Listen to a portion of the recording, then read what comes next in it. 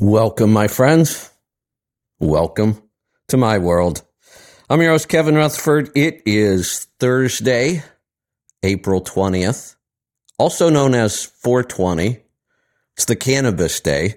I have no idea why. I don't think anybody does. I've looked it up. Nobody seems to know how the number 420 got associated with cannabis, but it did. Elon Musk was joking that he was happy he was able to launch his rocket on April 20th. 420. He's a big cannabis fan. His rocket blew up.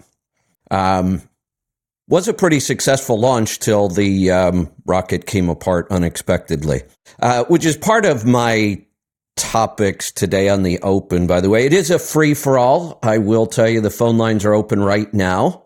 If you want to jump in and join us, go ahead and dial up. I do have several things I want to talk about today, but I'll get to the calls as they come in. 855-950-3835 is the number to join us. I do want to talk about a bunch of things. I'm going to talk about Elon Musk and artificial intelligence and the government and truck parking. What else do I have on my list here? I've got a couple things. What order do I want to do this in here? Let's go with the government stuff first, the political stuff. So I don't know why, and I'm sure it's just human nature. I'm sure it's not only in this industry, but I don't know why we have this habit. And I say we, I'm not including myself. I fight against this kind of thinking, but I see an awful lot of it. We like to complain about the government. We don't like it when they regulate us. I get that part of it. But then we always seem to want to turn around and ask the government to solve problems and regulate other people. I don't really get it. Two areas where we're doing this right now in trucking, broker transparency and parking. The government has no place in either one of those things if we want them to work well. We all complain about how the government screws everything up, and then we go running to them to solve our problems, and that's how we got here. Every time we ask them to solve one of our problems, we give them another opportunity to screw us. I wish we would stop this, but we don't. We just keep doing it. And I've been talking a lot about Twitter lately, and I'm going to be talking a lot more about it. I do see it as a path forward, an important path forward in social media because of what Elon Musk is doing with the censorship issue. I also believe that it's a pretty powerful tool I've had a couple people ask me if we're going to move away from our own websites because I'm on Twitter. Hell no, that's not the plan at all. The plan is to grow our sites. Our sites, we have control. It's our tribe. We set it up the way we want it. It's a very powerful tool. But that tool doesn't reach new people at all. It's a closed website, subscription only. So we have to have a way to reach new people. That's what Twitter is. And I'm looking at ideas where I'm able to communicate with truck drivers all over the world on Twitter. We got some interesting ideas there. So don't worry, we're not abandoning our websites. The opposite. We are going to grow that site. We're combining them, making them better, more powerful, easier to use. We're going to grow that. And the way we grow it, we have to bring in new people. There's just no way around it. So that's what we're using Twitter for. So I will be spending a lot of time on there. I have some ideas for content shows that may work better on Twitter Spaces. And Twitter Spaces is like a big conference call. It's a pretty interesting technology. And that's been around a long time, but Twitter Spaces works really well. It's just easy. You don't have all the software issues we have with Zoom calls and all the other conference calls. So we may be even doing more on Twitter going forward. But it's interesting because obviously I'm trying to connect with everybody in the transportation world on Twitter, whether it's obviously owner operators and drivers, but brokers and carriers and shippers and suppliers. And that's the other advantage to me spending some time on Twitter, those people are not going to come to our site and subscribe. But it's really powerful for me to be able to interact with them and build relationships over time. But what's happening with me on Twitter right now is kind of interesting. I've been through this before. When I was first on social media, way back when, I dealt with this. Then when I was first on the air, I dealt with it. In both of those cases, it kind of went away after a while. Really went away a lot on the show. We almost never get this kind of stuff on the show anymore. But on Twitter, I'm getting pounded with this. I feel like I'm trying to talk to the liar's counter when I'm on Twitter. It's the same old stuff that, I've just disputed for years on the show, and people really just don't seem to call and try to debate me on that stuff anymore. But I feel like I'm going through it all over again on Twitter. They want to run to the government to solve the problem, whether it's parking, which I think is a mistake. I've said if you want better parking, be willing to pay for it. If we're paying for it, the free market will give us the best solution, not the government. Don't give the government another opportunity to screw us with this by asking them to solve this parking problem. The best owner-operators and drivers I know claim there is no parking problem. They've solved it for themselves. Owner-operators have tons of control over this. I would just choose areas that I would operate in that don't really have parking problems. And there's lots of them around the country. I deal with this issue today. There are times when I travel, I'm still 70 plus feet long. I have the same issue actually, I have a bigger issue than truck drivers do. And I'll tell you why. I will not take a parking spot in the back of a truck stop. I will not take a spot that a semi could use in the back. Now, I will use any other parking place I can find in a truck stop up front where they might have RV or car parking. I'll go take 12 car spots up front. So I do really work hard not to take one of those spots. So that makes my challenge for parking even bigger. And I don't see it as a problem. And somebody's going to say, well, you're not on a schedule. Yes, I am on a schedule when I travel.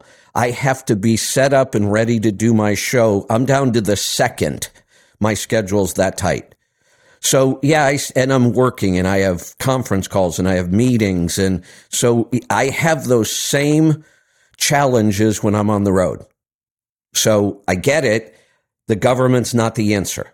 The other area where I see right now, we're just like begging the government to solve our problem. I don't even see it as a problem. Parking, I'll admit, parking can be a challenge, but I think it's pretty easily solved by most people, really. And we could use more parking. That would be nice, but I don't want the government doing it. Be willing to pay for premium parking and we'll get more premium parking. The broker transparency issue is in the news again. And again, I'm fighting this one on Twitter, and I feel like I'm back to square one again. I just don't see this as a problem at all. We already have a law about this. Nobody enforces the law. And if you try to use that law, you're going to find out it's a bad business practice. And people don't like that. So what I'm talking about is the owner-operator's ability to see what the shipper paid the broker. I don't think there should be a law about that, but there already is one. It's been around forever. This is like the gun argument. They want more laws. We already have so many laws that cover these things. When are we going to understand people will break laws? They always do. Writing more laws doesn't fix that. You just give them more laws to break. We already have a law that says if you ask the broker, they have got to show you the original documentation on that load, including the rate. The law exists. You have every right to go to the broker if you want and say, I want to see the paperwork. If you're leased to a carrier on a percentage contract, you have every right to ask your carrier for that original paperwork. The law already exists. If you want to use the law, go use it.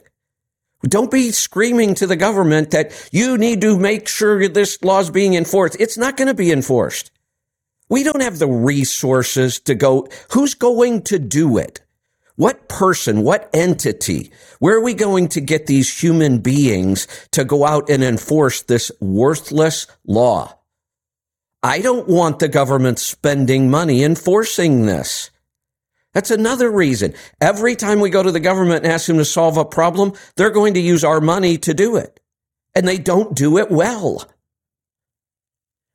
The law's already there. If you want to force the broker or your carrier to show you the rates, go ahead. Find out that it's not a good business practice. It's your right. Do you want to be right or do you want to be successful? There's a huge difference. Here's the other thing I'm finding funny. Some of these people I'm debating with on Twitter, I've been debating with for years. A couple of them I've gone head to head with on many, many issues over the years. And I just don't understand they are complaining about the government constantly and yet screaming that the government needs to solve this problem. And I just don't get it. We've talked about this issue so many times. It doesn't matter what the broker is getting. You are the service provider. You set a price. Nobody forces you to pull any of this freight. So what if you knew the broker was getting 40%? If the rate was good for you, here's what I'd love to do. I'd love to go take these loads that these guys have already pulled and bragged about.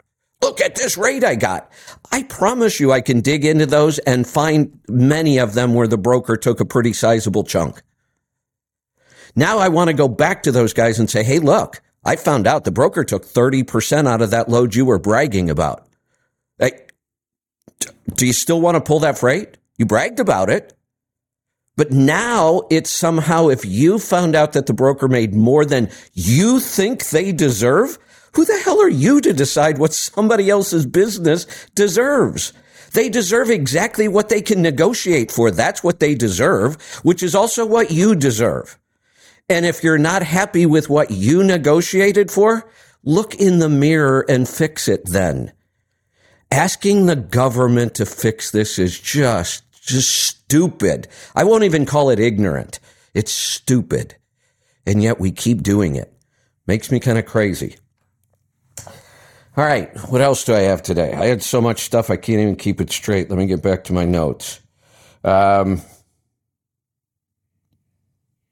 other thing the government continues to do, since I'm on the government, I'm going to stick on it for a second. And this is why we really don't want to bring them into any issue that we don't absolutely have to. We don't need them in parking. We don't need them in broker relationships.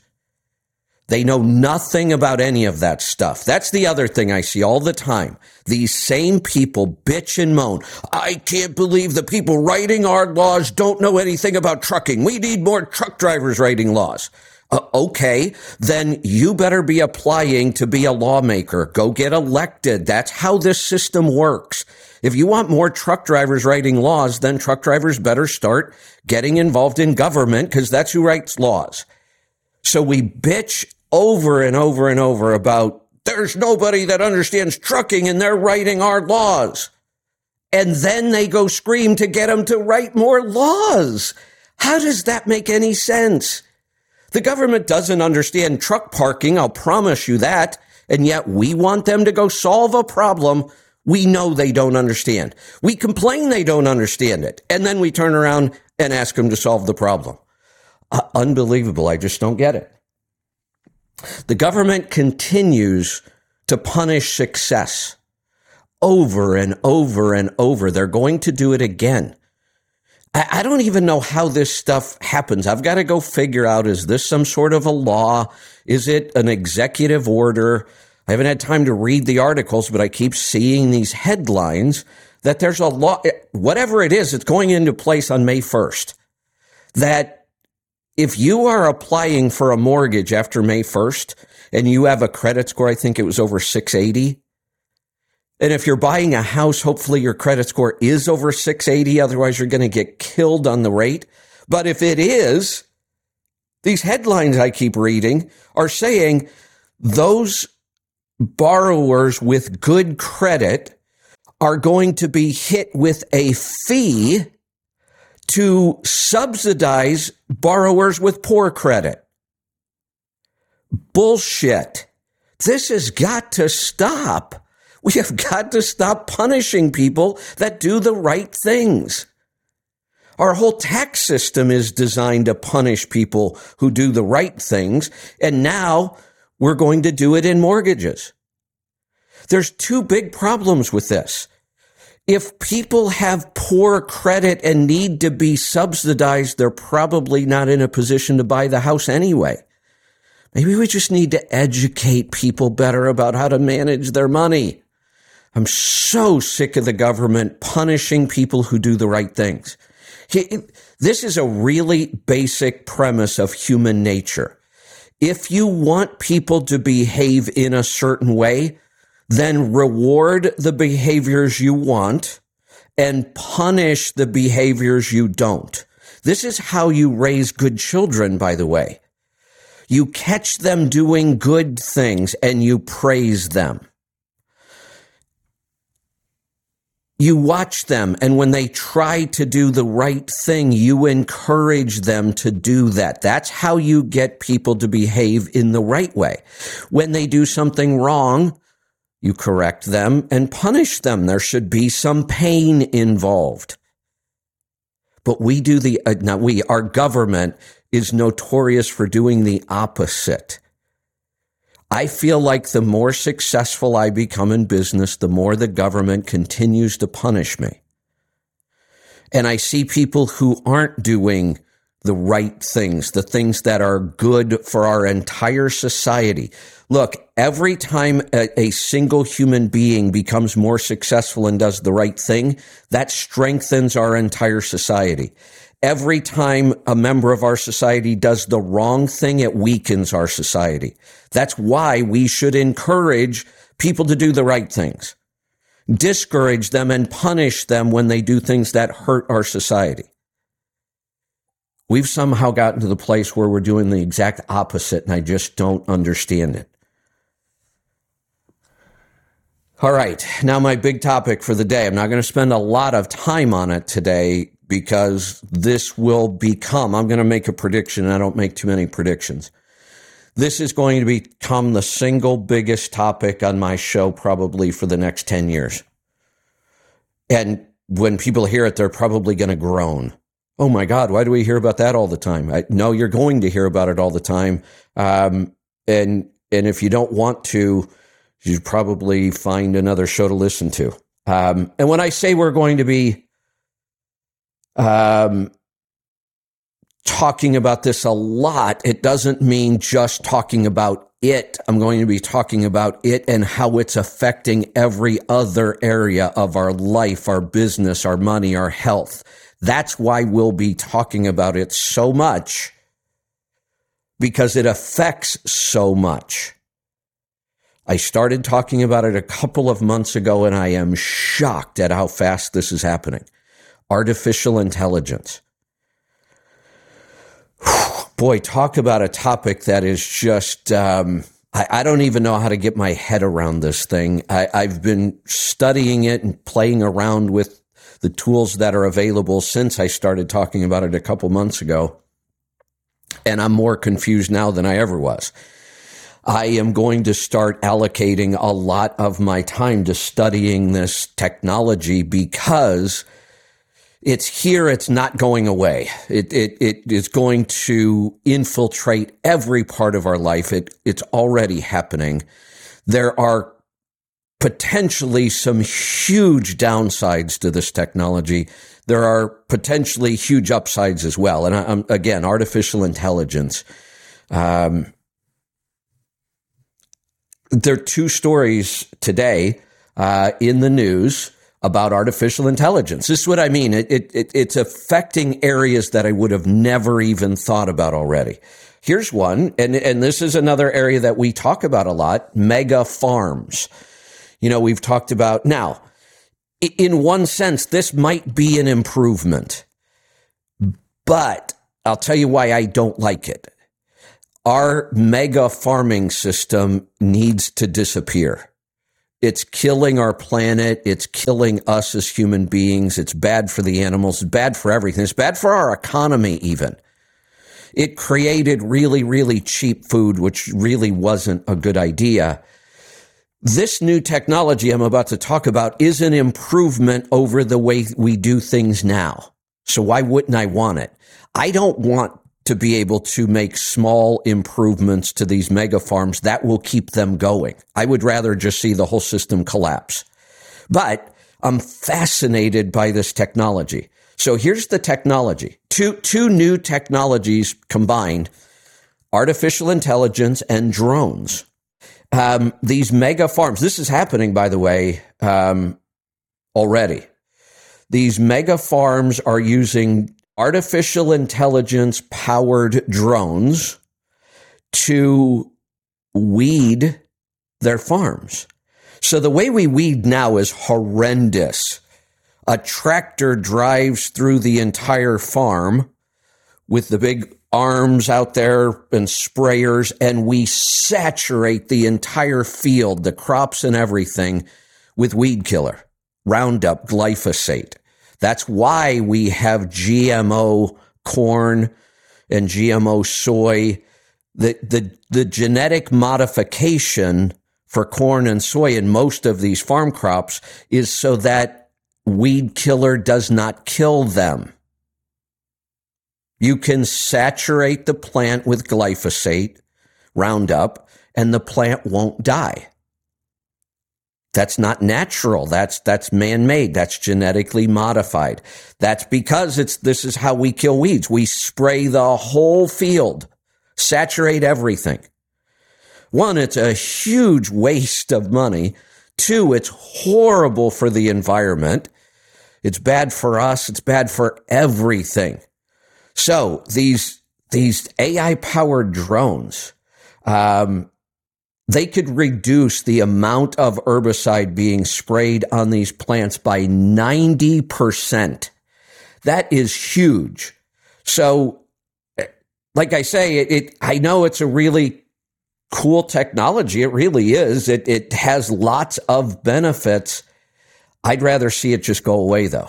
Like I say, I this whole model has to go away. So I really don't like to see these kinds of technologies that will keep it going. Here's what it does, though.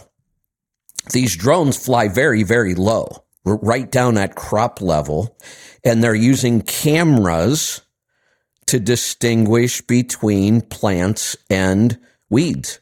And that's the artificial intelligence part. They are able to identify quickly and easily. Now, here's the size they are able to identify down to. A half of a sesame seed. Now, I know how small sesame seeds are. I've tried to plant them before. They're really, really hard to work with. They're very tiny. And these cameras are able to identify plants at that level, that size. So that as soon as the plant breaks the ground, we can barely see it with our eyes. And these cameras can detect that it's a weed, and they shoot a targeted shot of weed killer just on that weed. That is awesome technology. Really is. I wish it didn't happen. I wish it didn't exist. It's not the answer. Even though it's 90% better than the system we're using now, in my opinion, it's not the answer. The answer is these mega farms just need to go away. We need to go back to family farming. It's probably never going to happen, but it doesn't mean we shouldn't talk about it and fight for it. So then I read another interesting article. Here's the title. How GPT ChatGPT is the big technology out right now in AI. There are many others. Anybody could go create artificial intelligence. There's virtually no regulations on it. Elon Musk is getting into the business. All the big tech companies are writing AI. New companies are starting up to write AI. It's a very, very complicated topic to even understand. I will admit I don't completely understand it, not even close. But I will tell you what, I have a new goal, and it is to read every book I can get my hands on right now about artificial intelligence. I want to understand this inside and out. 2 reasons. 1, I want to protect myself against the downsides of this technology. And 2, I want to know what the opportunities are going to be. So I'm not going to ignore AI. I don't like it. If I was the king of the world, I would say AI needs to disappear. We are not ready as human beings to play with this. We're just not. I think overall this is going to be a net negative, not a positive. But I don't know how you stop it. Like I said, there's barely any regulations on it right now at all. And by the time there are regulations, it's going to be too late.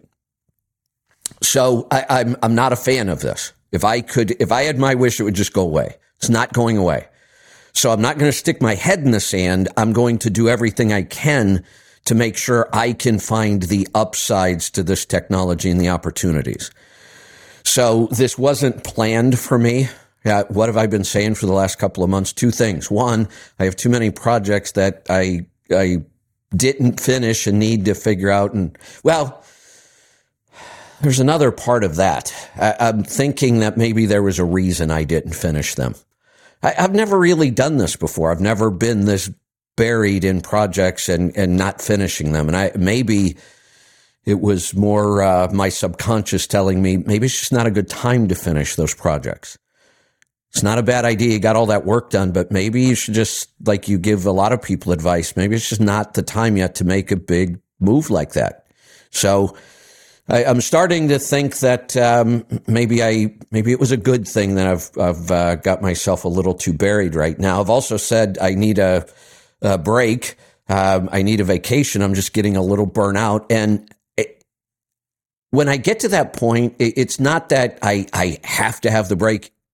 It's that I'm not as effective anymore. I would just keep working. I love what I do. But I get to a point where I'm just a little burnt out and I'm just not as effective. It takes me longer to do everything. I'm not thinking as clear. And I know when I get to that point, I just need a break. Just need to get away from it. But I'm not going to take a break with this topic. In fact, I'm adding this. I think it's that important. I do believe I'm going to be talking about it a lot. Here's an article, How GPT Will Have Real-World Business Application in the Freight Market. And that's exactly what I'm going to be spending most of my time on, is how it's going to be affecting our freight market. I'm going to read this article because it's kind of hard to summarize. It would be easier if I just read this. I don't like to do a lot of reading on the air, but bear with me on this. So, quote, for example, if a broker gets an email from a trucker offering a truck from Dallas to Orlando, the Parade system, that's the artificial intelligence that this company is using, this brokerage company, a logistics company. Again, I will tell you, we are already looking at this. I have our programming team looking at the available artificial intelligence tools. I want to find the best one to start analyzing our fuel gauges data. We have 5 million fuel tickets. It's the only database like it in the world that I can find. And there's so much information in 5 million fuel tickets. What truck, what engine, what transmission, what speed were they driving? What was the weight? So, by the way, when you're using fuel gauges, which we gave to you free, by the way, I will ask for something back. Fill out as much information as you have. I know it takes a couple more seconds, and you might say, well, I don't really go back and look at that information. Help us out. Help everybody out. The more information we have on each fuel ticket, the more we can do with it. The more value we'll have in that information. I haven't pushed that hard because we haven't been doing much with the information yet. 2 reasons. 1, I was waiting to get a big data set, and we're there now. And two, it's really expensive, and I just couldn't afford the time and the money on that project. That's where artificial intelligence comes in. We probably cut, the way I understand this is we probably just cut out 90% of the programming cost because artificial intelligence is so much more superior to our old search technology. So I already have our team working with artificial intelligence to build our tool, and then we'll go after our profit gauges data as well and start analyzing that with artificial intelligence. So back to the quote, the parade system. Again, that's their, the parade system reads the email as a human would using a large language model, the same way GPT does, and pulls the information needed into the parade system for the broker reps to use. Now, here's what that means in the real world. Now, let me tell you this. Even though truck drivers interact with brokers all the time and have been for years, most of them don't understand how the brokerage model really works. And here's the key to being a successful broker. You have to be able to process a load from start to finish as fast as possible. Yeah, I know we think that these brokers are making a ton of money off of every load. They're not. It is a very low margin operation. A broker does not make much money on a load. They just don't. When you understand that business, you would see that. So they have to make up for the low margins with high volume. It's like the big truckload carriers. They make a couple cents a mile. So they make up for it by doing a gazillion miles. That's how you succeed as a broker. You have to be able to move freight quickly. So here's a kind of a quick synopsis of what happens with each email that comes in with the load. What we have today is not perfect, obviously. I'm quoting again. It takes 3 to 5 minutes to process an email. And because we're not 100% accurate with our current model, there is also a manual quality assurance step that comes after that. So 75% of their emails have to go through that secondary manual process. That process takes 15 to 45 minutes. So the original email, 3 to 5 minutes, because there could be mistakes in that, they have to go back and audit about 75% of these emails. That takes 15 to 45 minutes. These brokers need to move hundreds of loads every day. They have to have a lot of human beings in here doing this work. It's very labor intensive.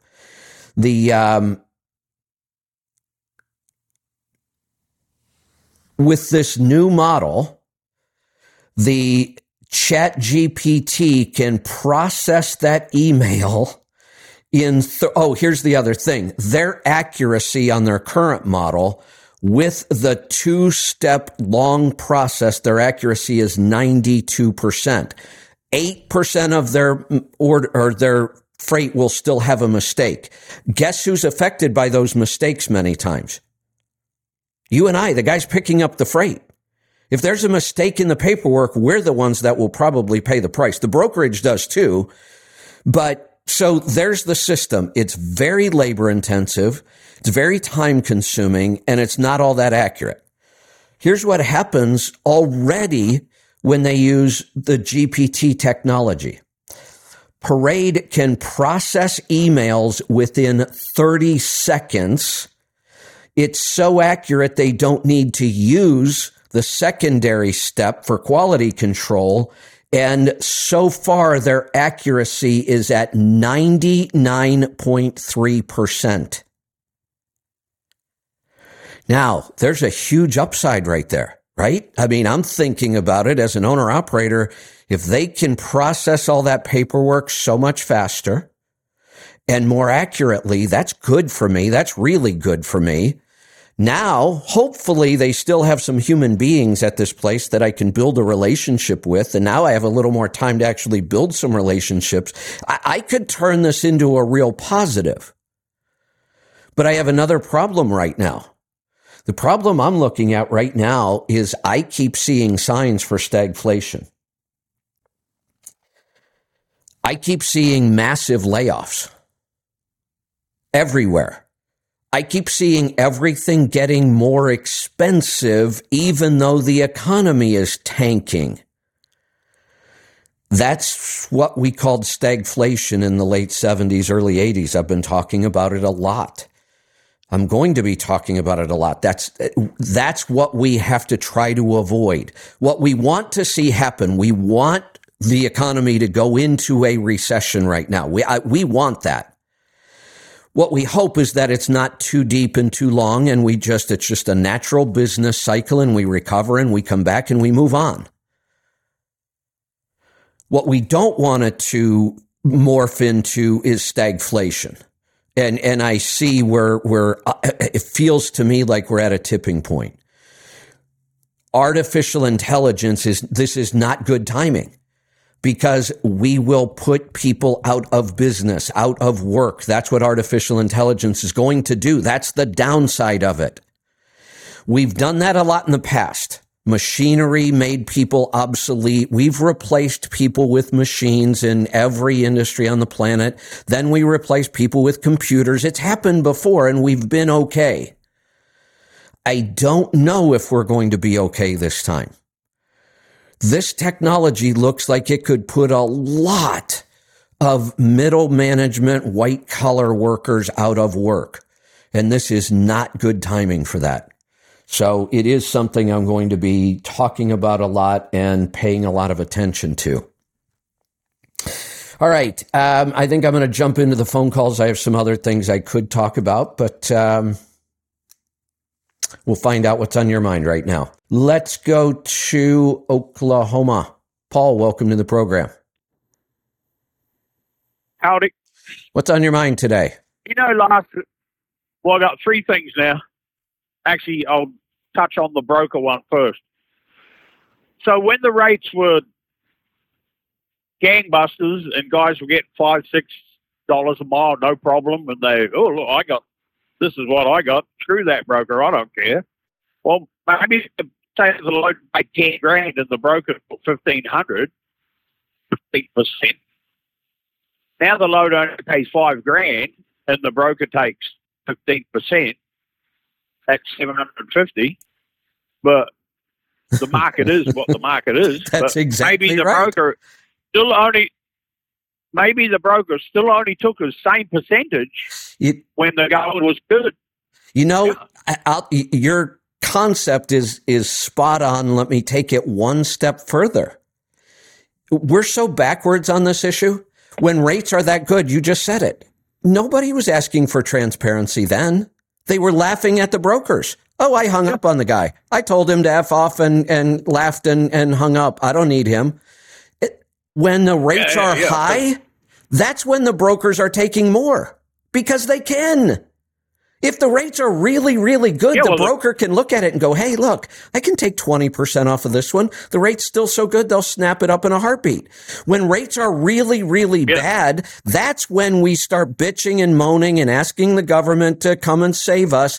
That's when the brokers are discounting their percentage because they have to.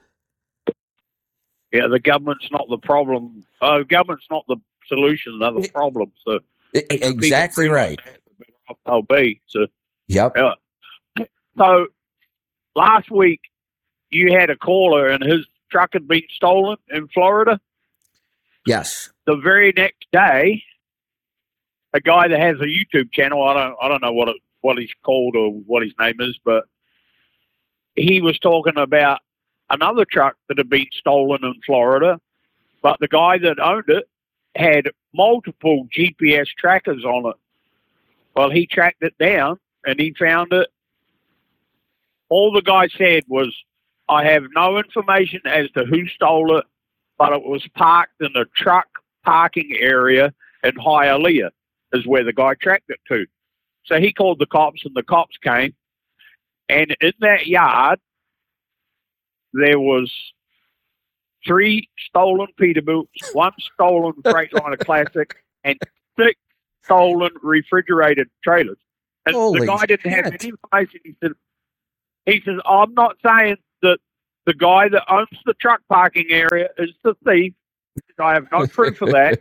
He said he didn't say the name. All he said was a parking area in Hialeah, Florida. But it could have been someone that's going around. It's like, I need to rent 10 spaces full time, Right. and he's wheeling and dealing and stealing. So, Right. Yeah. So here, well, if that kind of stuff's going on, and it certainly sounds like it is, this is a really easy problem to solve. The guy just proved it. Put several trackers on your equipment. The stuff's cheap. As an owner operator today, if I had truck and trailer, I'd have multiple trackers.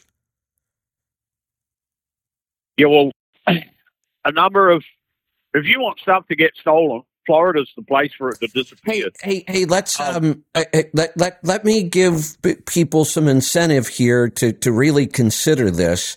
I promise you, we have a lot of owner operators in the world right now that are way upside down on their equipment. Would you agree with me on that? Yeah. Oh, hell yeah. Way upside down. They paid way too much for it. They financed way too much of it. They didn't use enough cash. And they now have a truck that they owe $80,000 for, and it's only worth $50,000 on the open market. If that truck gets stolen, you get $50,000. That's it, because they're going to give you the market value. And now you have to go buy another truck in a lousy market. You're going to get screwed if your truck gets stolen. I don't care how good your insurance is, unless you have a policy with true replacement value, and those are really, really rare in trucking. Yeah, well, if you've got the gap policy where it's like, well, I owe $100,000, but right. My truck's only worth $70,000.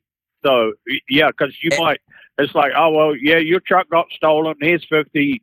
Well, you still owe the finance company $70,000. Correct. And then you have to go buy another truck. Got to pay that. Yeah, you're right. Thank you. I missed that step. Yeah. I forgot that step. You owe 80, 70, whatever. They give you 50. You have to take 20. You have to take the difference out of your pocket to pay the finance company before you're done with that transaction. And now you still don't have a truck. Yeah. So, and then the last thing for me today, so I live here in Oklahoma, and last night tornadoes done beat us up, so didn't get my house, but a couple of my neighbors got wiped out. So hey Paul, I'm gonna age myself here. We'll see if you remember.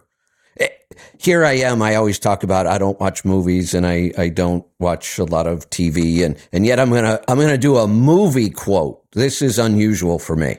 The only thing that comes from Oklahoma are steers and queers. Yeah, I remember the movie. What was it? Yeah. Can't think of the name at the moment, but yeah. I remember the line though. Yep. I'm not going to say it. I'm going to see if anybody comes up with it. Yeah, someone will remember it. You can't forget that one. Yeah. Yeah.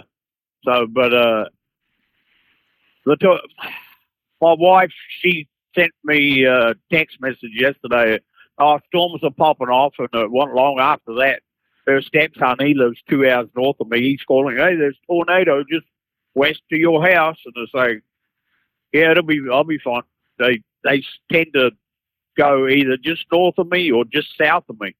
Well, it went just north of me, but I live on 240th Street, and it went across 250th Street. That's close. That's only a mile north. That's close, yeah. Yeah, so the back of my property is halfway to 250th Street. So you know that a couple of miles up the road, the little town is flattened, apparently. So. Yeah, you know the crazy thing about that is close. I mean, that's really close. But we've all seen the footage of tornadoes. Next door is really close, but the neighbors. But your house doesn't get touched. I know it's crazy how that happens. Yeah. Yeah. So, but I was looking for a load yesterday, but I couldn't find one that was going to get me back home. But it kind of turned into a blessing. So I'm just go straight home today. So there you I go. guess the neighbours are going to need help. So All right. Carry on. Thank you much. You're welcome. Thanks for the call. Let's go to, speaking of tornadoes, Kansas. Bob, welcome to the program. Hey, Kevin, how's it going? I guess on this AI thing and stuff, when I was listening to Tucker's interview with Elon Musk the other day, I was kind of struck by, like, I almost feel, I don't know how to put this, but have you ever heard the term penis envy? Like, some women have, like, this penis envy. Have you ever heard of a term called, like, womb envy? Or like this, or a God complex of some kind? Because it sounds like, just listen to Eli, it might be anecdotal, I don't know. I mean, it just sounds like it's a bunch of guys trying to create life. Yes. Right? And I know there's lots of uses for it, but how irresponsible is it for these people that don't understand what they're really missing with, trying to create something that may live one day? I'm about to complete my 60th lap around the sun here in a week or so. And I will make the statement, this may be the single worst thing that's ever happened to humanity. I think so. I think these guys are so wild with this power to try to create something that God is responsible, or, yes, I mean, if you believe in God or whatever, that some other being has created us. And if you've heard me talk about this was the first realization that came to mind when I first started to play with this. I came on the air and I said, here's the way you have to look at artificial intelligence. It's not one thing. First off, we look at it as though it is one thing. No, the only way to look at artificial intelligence is it is a clone of a human being. We should have known that. That's what we're saying. We're saying we're trying to make a computer intelligent. Well, humans have intelligence beyond any other animal on the planet. We can think and reason. We are self-aware.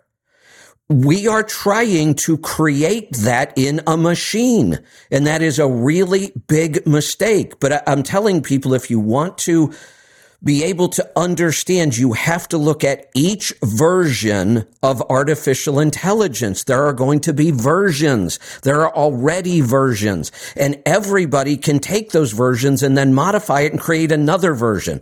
And what happens when artificial intelligence becomes smart enough to create its own version? That is what's possible here. This is a huge mistake, and we are doing it with almost zero oversight. And another thing that he touched on, and he just kind of passed over it, but this is the most important thing.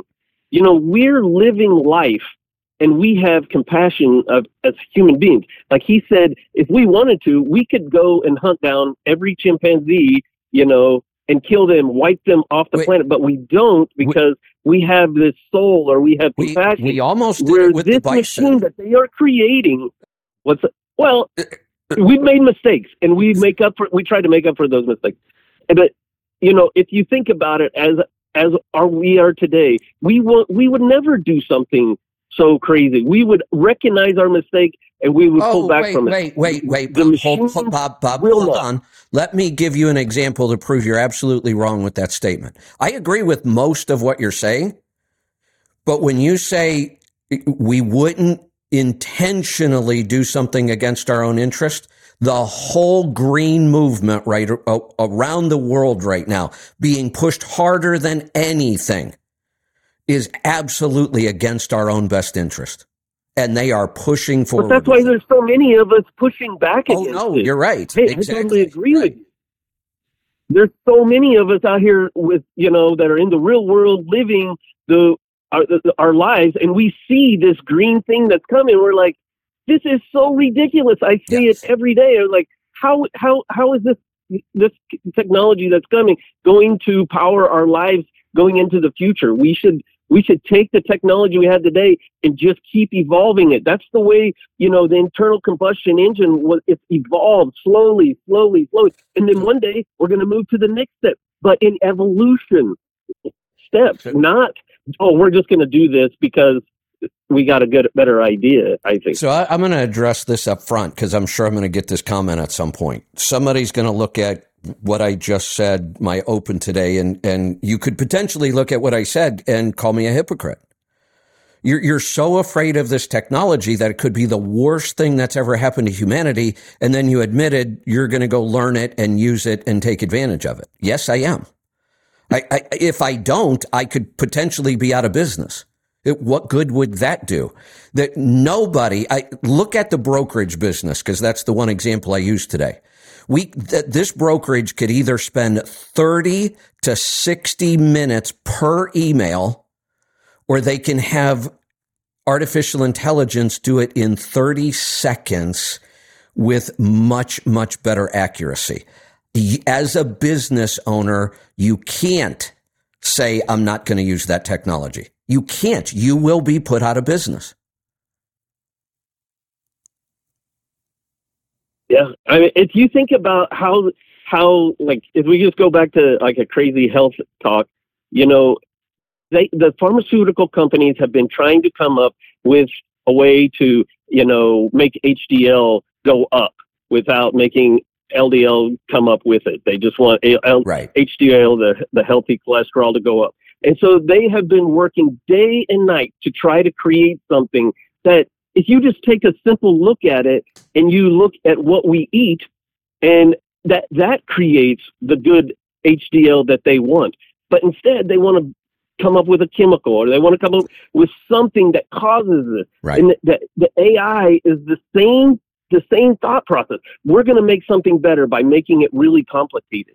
Yep. I think if you just try to take life and take what it gives and try to put a little, for lack of a better term, fertilizer on it and just make life work, then things will get better. And I think I heard this quote from, Joe Salatin.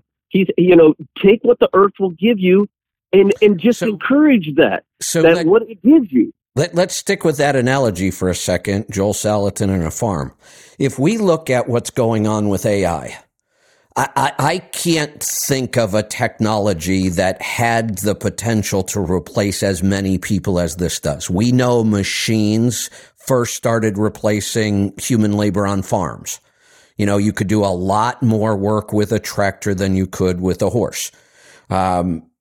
That was part of the beginning. And then in factories, machines started allowing a human to do more work. And then pretty soon you need a lot less humans.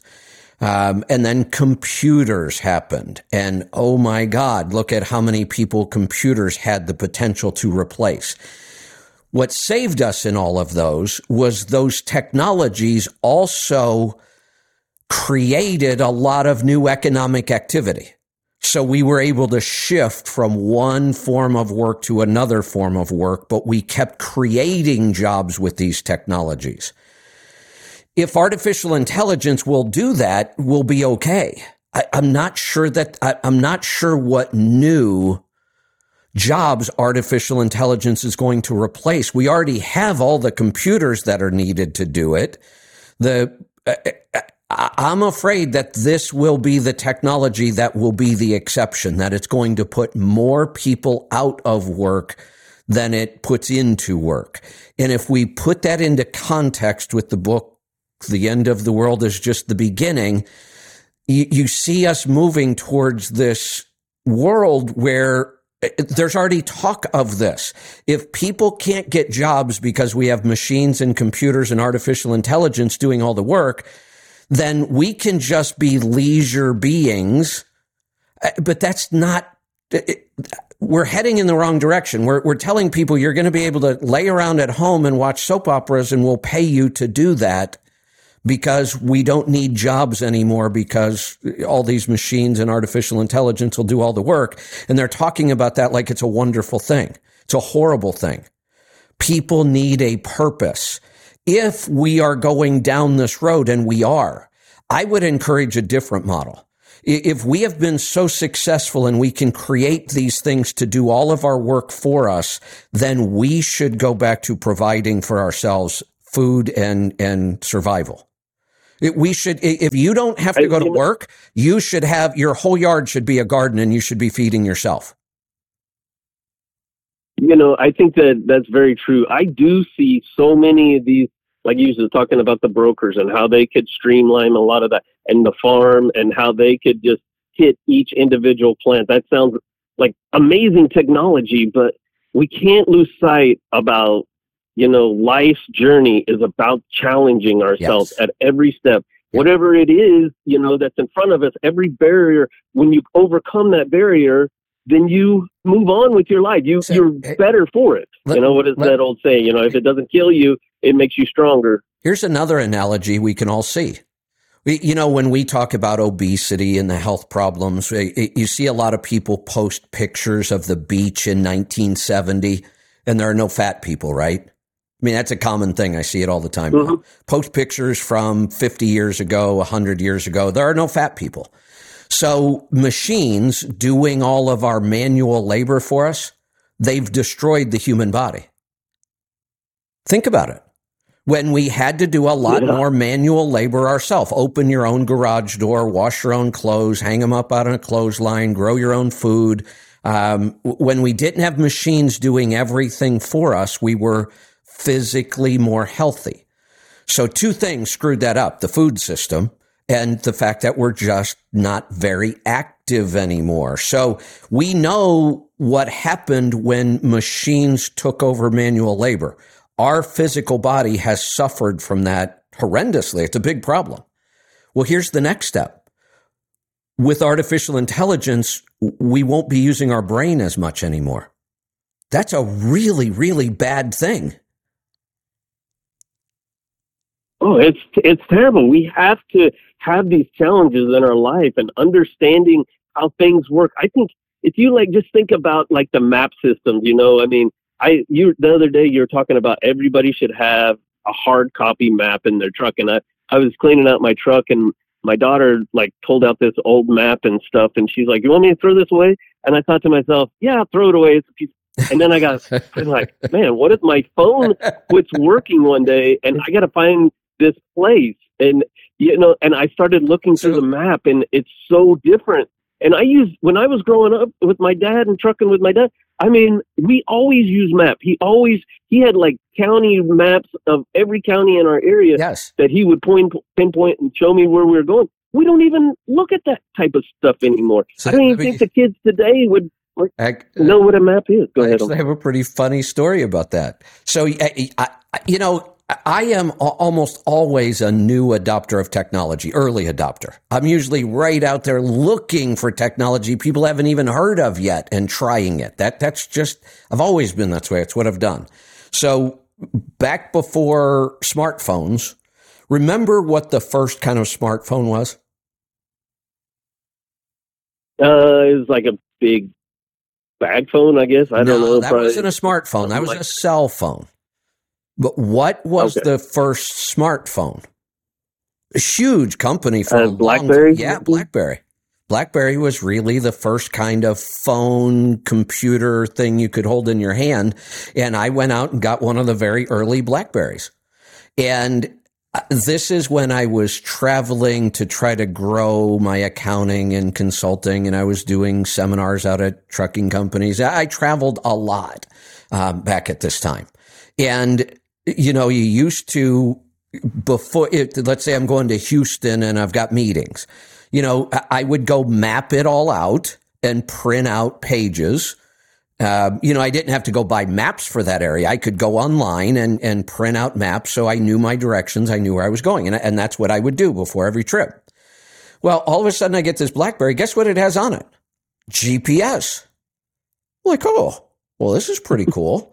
At the time, you could also pay extra for a rental car, and they had GPS systems in them, but it was fairly expensive. So all of a sudden, I've got this BlackBerry. Oh, look, I don't have to go print out my maps. I don't have to pay extra to get GPS in my rental car. I'm just going to use my phone. halfway to my meeting, an important meeting. I'm almost late, even though I gave myself lots of extra time because my flight was late, something out of my control. So now I'm rushing and I lose cell phone coverage. My GPS doesn't work anymore. I am completely lost in the middle of Houston. I have no idea where to go. I was one of the. I'm almost never late for things. I am a stickler about being on time for things, especially business stuff. I was an hour late. I had to stop and ask directions, and asking directions these days, nobody knows how to give directions.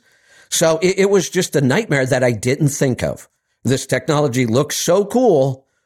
What happens when you lose cell phone coverage? And we didn't have great cell phone coverage back then.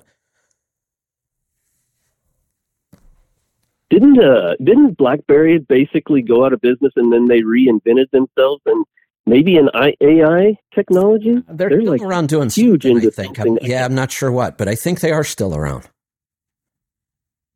Because I don't even think they make a phone anymore, do they? Not that I'm aware of, no. I can't remember. I heard like they reinvented themselves and got into some new technology and they're huge again. I can't remember what it was. Hey, another thing, if you got a quick moment, you were talking about, 420 and marijuana and stuff. Yeah. And I was just curious, are you aware of all of the xenoestrogens that are in marijuana? Yes. And stuff and how, detrimental it is to humans? I mean, they're just like any other plant. Hold on. I'm going to correct something. Am I aware that the phytoestrogens are there? Yes, absolutely. Are they a problem for human physiology? They don't seem to be. So when you said they absolutely are, I don't know where you're getting that information from, because there doesn't seem to be any indication that they raise estrogen levels in the body. Yeah, but it's, just like if we talk about any other seed oil, and this is what marijuana is, you're getting the oil and you're smoking it or you're like consuming it in some way. It's just another seed oil that is, maybe not hurting us on an upper level, but on this low-lying level, I think it's hurting us. And hold on. I don't disagree with that. Is the benefit greater than the detriment? And in some cases it is. And look, I'm not saying everybody should be sitting around smoking weed.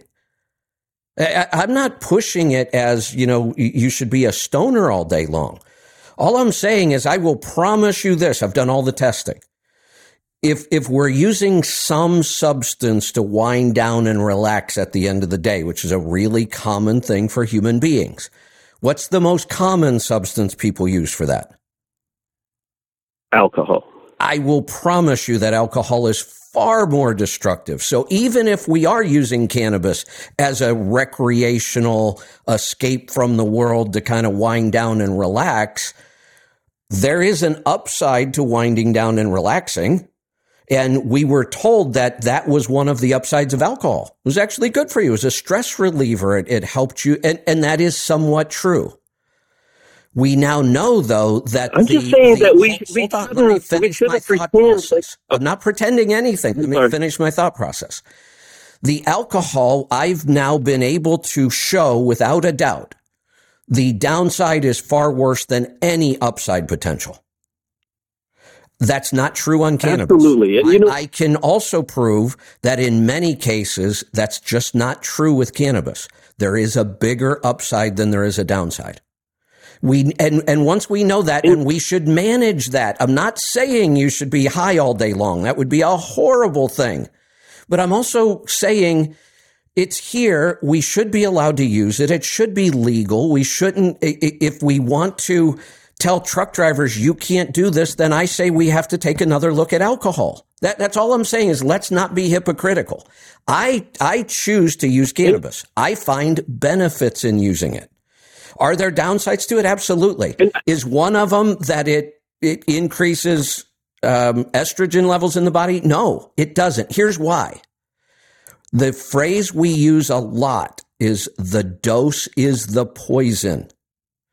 Look at how much of a seed oil is used to cook one meal.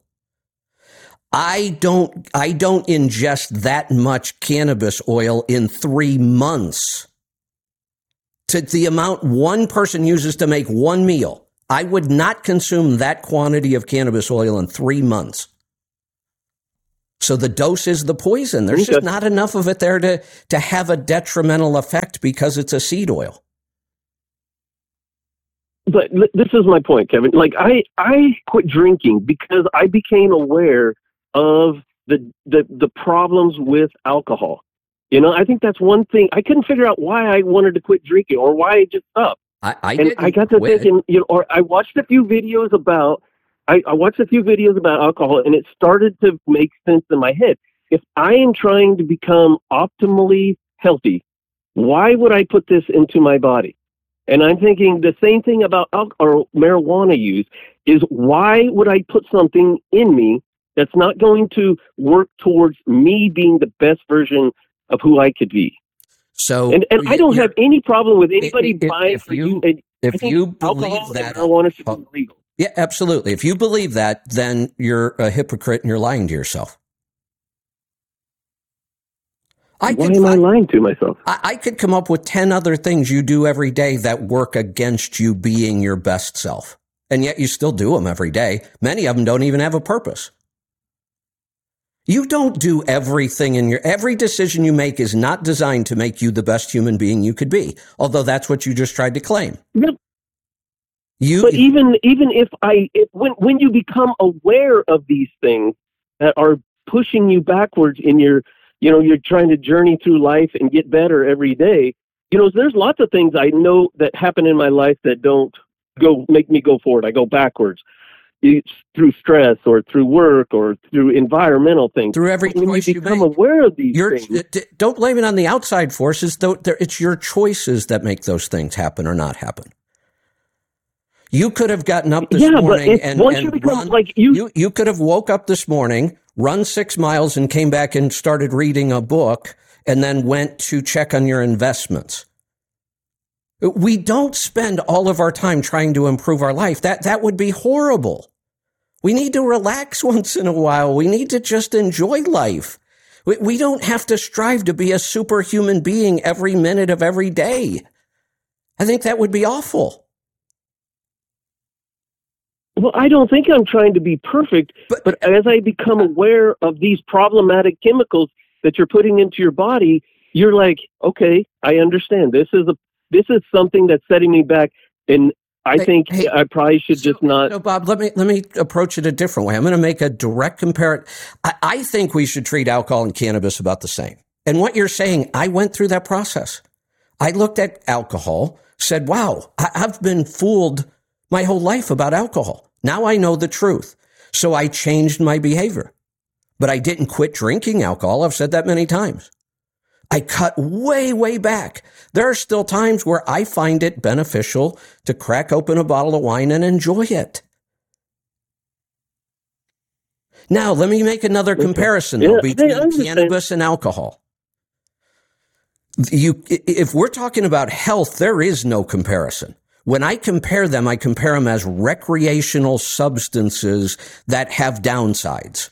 That's how I approach it. Alcohol has far more downsides, in my opinion. But let's look at it from a health perspective. Alcohol is a toxin to our body. It has zero beneficial effects, none, other than the relaxation and the euphoria. So that's what we use it for, but that can become a problem if you abuse it. Now, on the other hand, the endocannabinoid system in the human body, the largest number of receptors of any kind in the human body are there for cannabinoids. There has to be a reason for that. We don't understand it yet. Our body makes cannabinoids. Our body does not make alcohol. Our body makes cannabinoids for a reason. Every system in our body uses cannabinoids for something. We don't understand this yet. Those cannabinoids, our body can make them, or we can get them from a plant. There's something there. I see what you're saying. I mean, as long as it's in like small moderation, I'm not. I mean, and I totally understand that. But I just sometimes I just think it's clear. I can see to me, and if my neighbor wants to use it, if anybody else, I'm more than happy to say, yeah, you're sure it should be free for you to use. I'm not making an argument, I guess, against marijuana, but as a person who is like working on their health and thinking about health, and I don't want to be like the police or anything or judgmental. I'm not being judgmental. I'm just saying, as you become aware of some of these compounds that are in, certain, things that we do to ourselves, and you said, well, you got to weigh the risk of it. I just think, let me give you another example that just happened yesterday. And I don't think you and I disagree on this. I think you've gone a little too far. You've said it's a bad substance, I'll never use it. I just take a different approach. It's not a bad substance. It's a substance. It has good things about it, has bad things about it.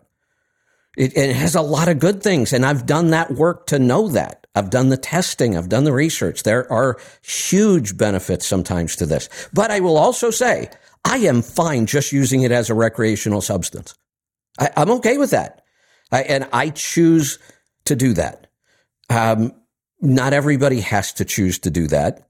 I understand that. But part of the confusion comes in is when I try so hard to compare it to alcohol, because I want people to at least start thinking about them the same way. In reality, they're not the same. Cannabis is far more superior. It actually has benefits. We don't even know what they all are yet. But let's at least treat them the same. They're a substance human beings use to alter their consciousness. And we have, as human beings, we have altered our consciousness since the first time we figured out how. And we've never stopped. And I don't see it as a problem if it's managed well. Okay. And I want you to know, I'm not judging anybody who says, I want to do this. I would never judge anybody by saying, hey, you shouldn't be doing this. But for my own personal, like, I've never used it before, but for myself, I don't think I wouldn't do it. And I'm certainly not judging anybody else who decides to do it. And I would support you 100% in that thought process. And I would tell somebody who has never smoked cannabis, why start?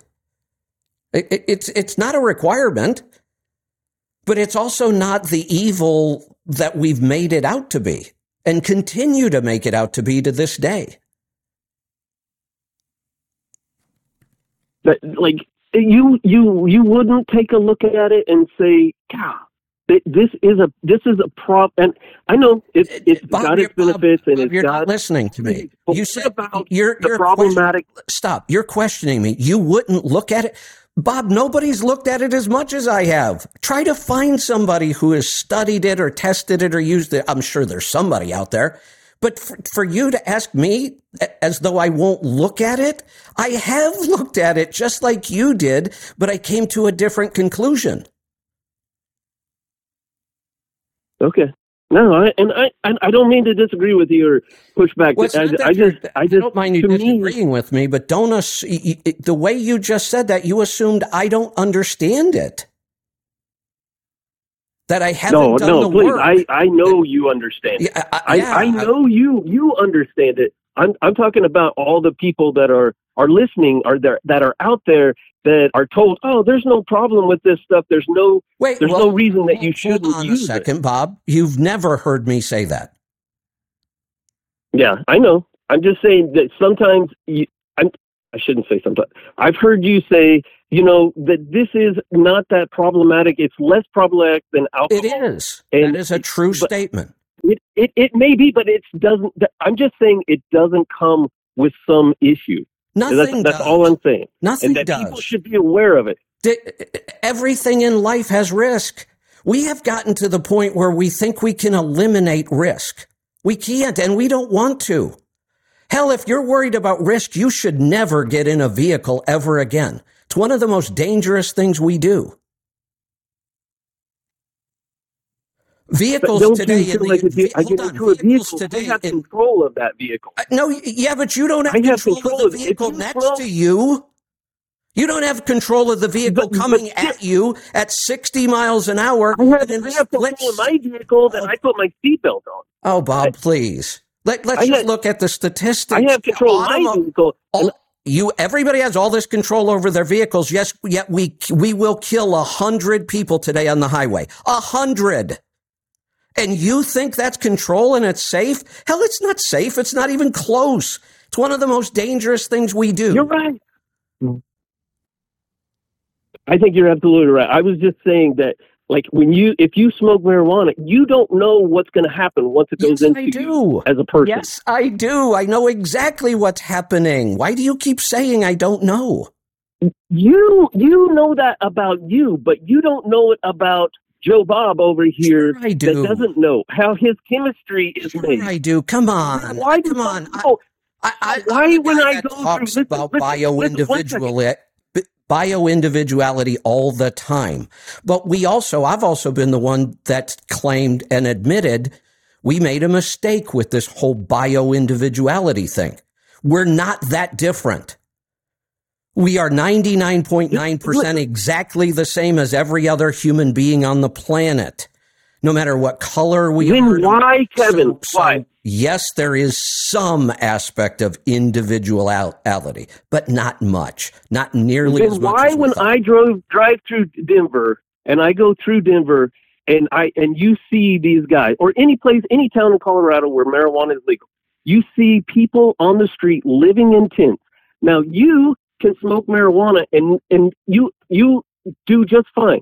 Now these people go and they smoke marijuana and they have all of these problems that come along with that lifestyle. Why can one person smoke marijuana and be a successful person? Let me help you here because you're misinformed on this topic.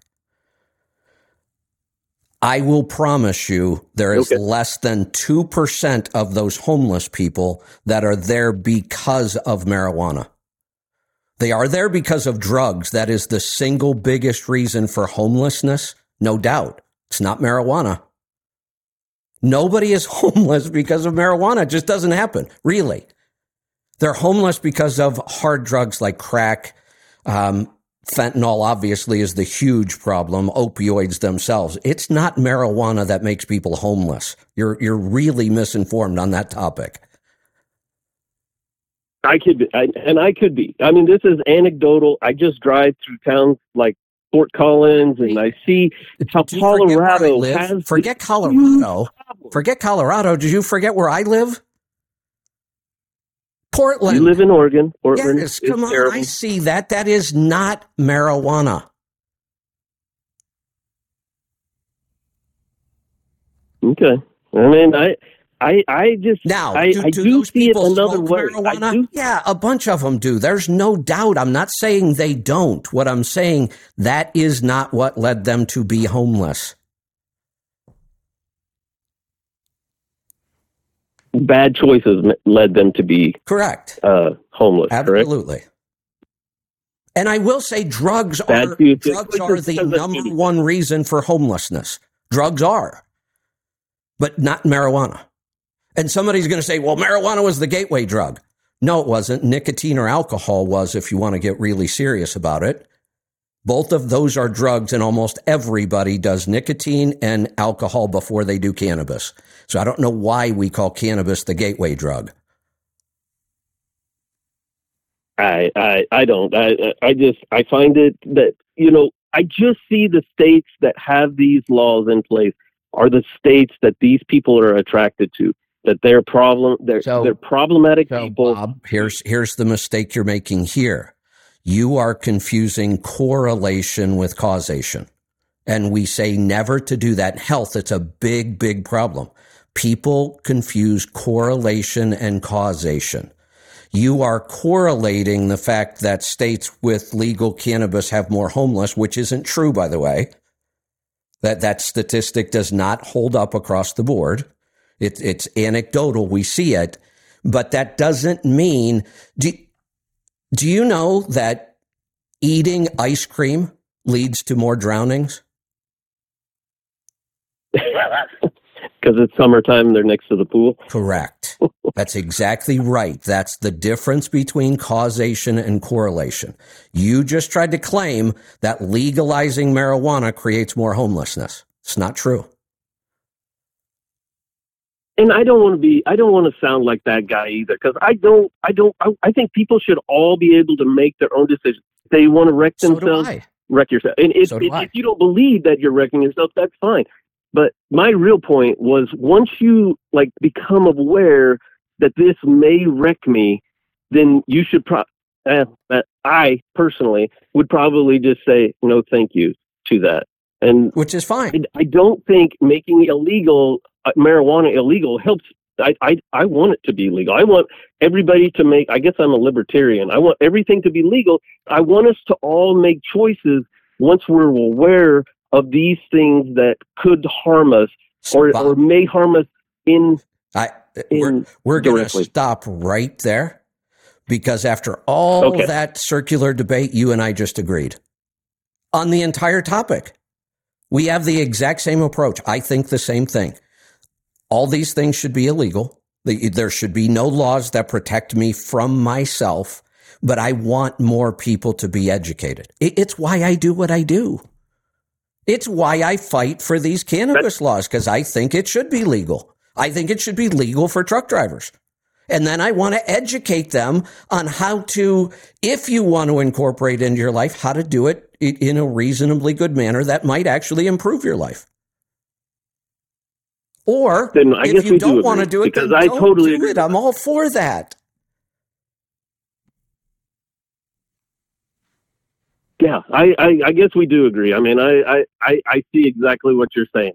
Just educate people, make people aware, make people think about what they're doing to themselves, and then you make the decision. Is that correct? Absolutely. Okay. We don't disagree on this really at all.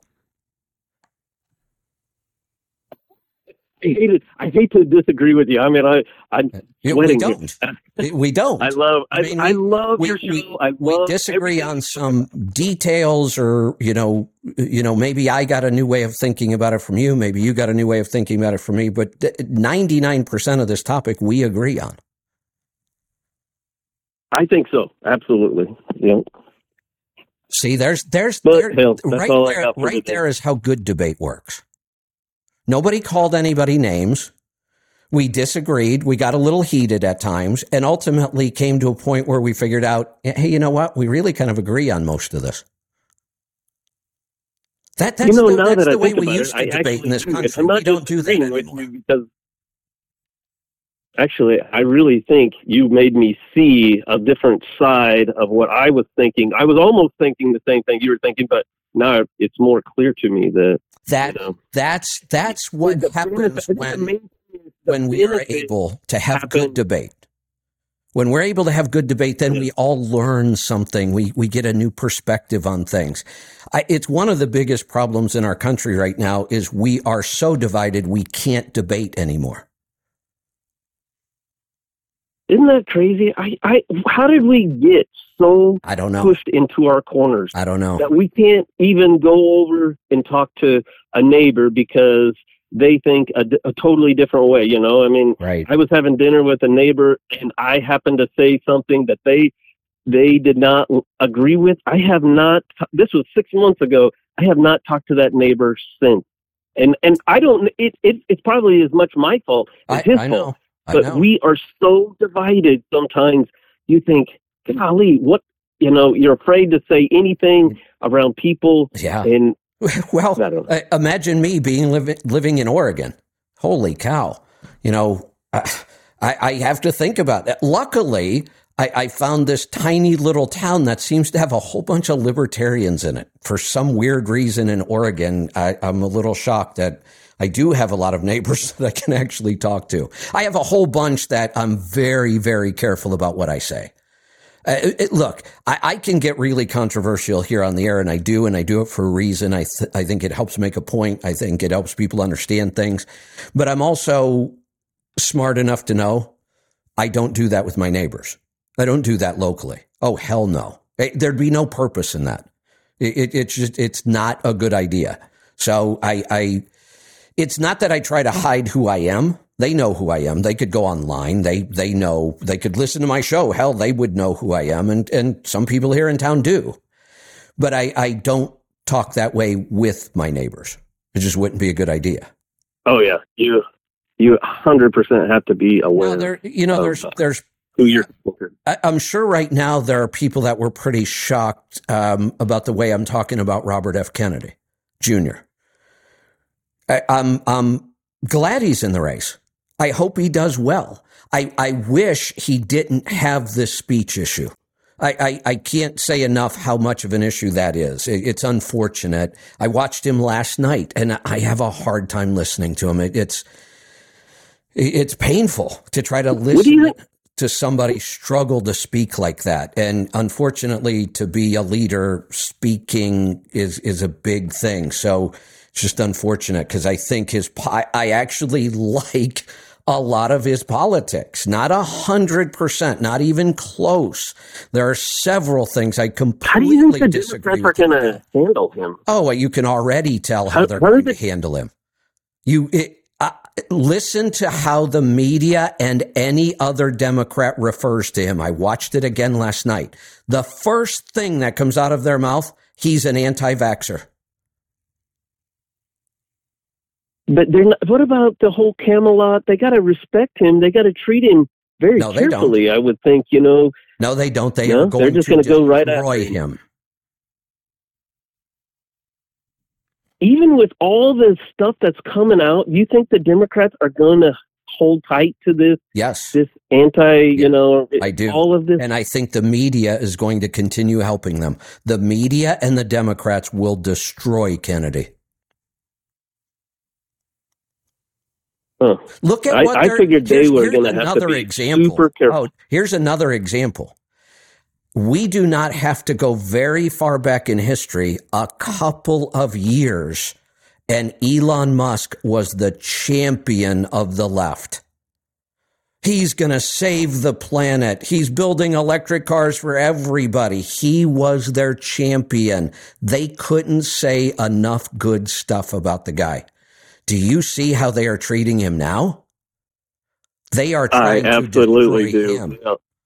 I watched I watched a commentator this morning, and this is a journalist whose only job all day long, somebody pays this woman to critique Fox News. That's it. That's all she does. No other news channels. She all day long, she posts critiques of every show on Fox News every day. I can't imagine, first off, who's paying somebody to do that. What a horrible job that must be. Nobody could pay me enough money to sit around and critique CNN all day. But that's her job. That's what she does. She posted this morning, oh my God, Elon Musk's rocket blew up and Twitter's losing money and Fox is just promoting losers. Anybody in their right mind that could refer to Elon Musk or any of his endeavors as a loser? How twisted do you have to be? So the rocket blew up today. Did this person or anybody else criticizing this forget that the U.S. government blew up 2 space shuttles and killed people? It's a dangerous business trying to get to space. We are going to blow things up. We are going to kill people. But to criticize, I think they lose sight of. This was a test flight. We weren't launching this rocket for a purpose. It's a test flight. This is how it's supposed to work. You want your explosions to happen during test flights, so you figure out how they won't happen in a real flight. Sheesh. I think it's a real problem with society. People who try to do hard things. There's like this whole group of people who are just stood there. Oh, we're going to judge that guy for all of the problems. I mean, it may be at, this high level of Elon Musk or all the way down to a little dinky guy like me. When you go out there and you do risky things and it blows up in your face, then everybody's going to be standing there on the sideline, or there's a group of people that are going, I told you, I knew that wasn't going to work. I told him. But you know what? My riskiness, or Eli's riskiness, taking these huge risks, are what gets you, forward in life, because you get that big victory at the end of it all. And I think people have. You recommended a book that I listened to. It's called Atlas Shrugged. And in the book, they talked about how society would start, nobody wanted to take any risk. People wouldn't risk their jobs, and society stagnated. In fact, in the book, it's such an amazing book. I can't believe it was written so long ago, but it talked about corporations that would go against their best interests.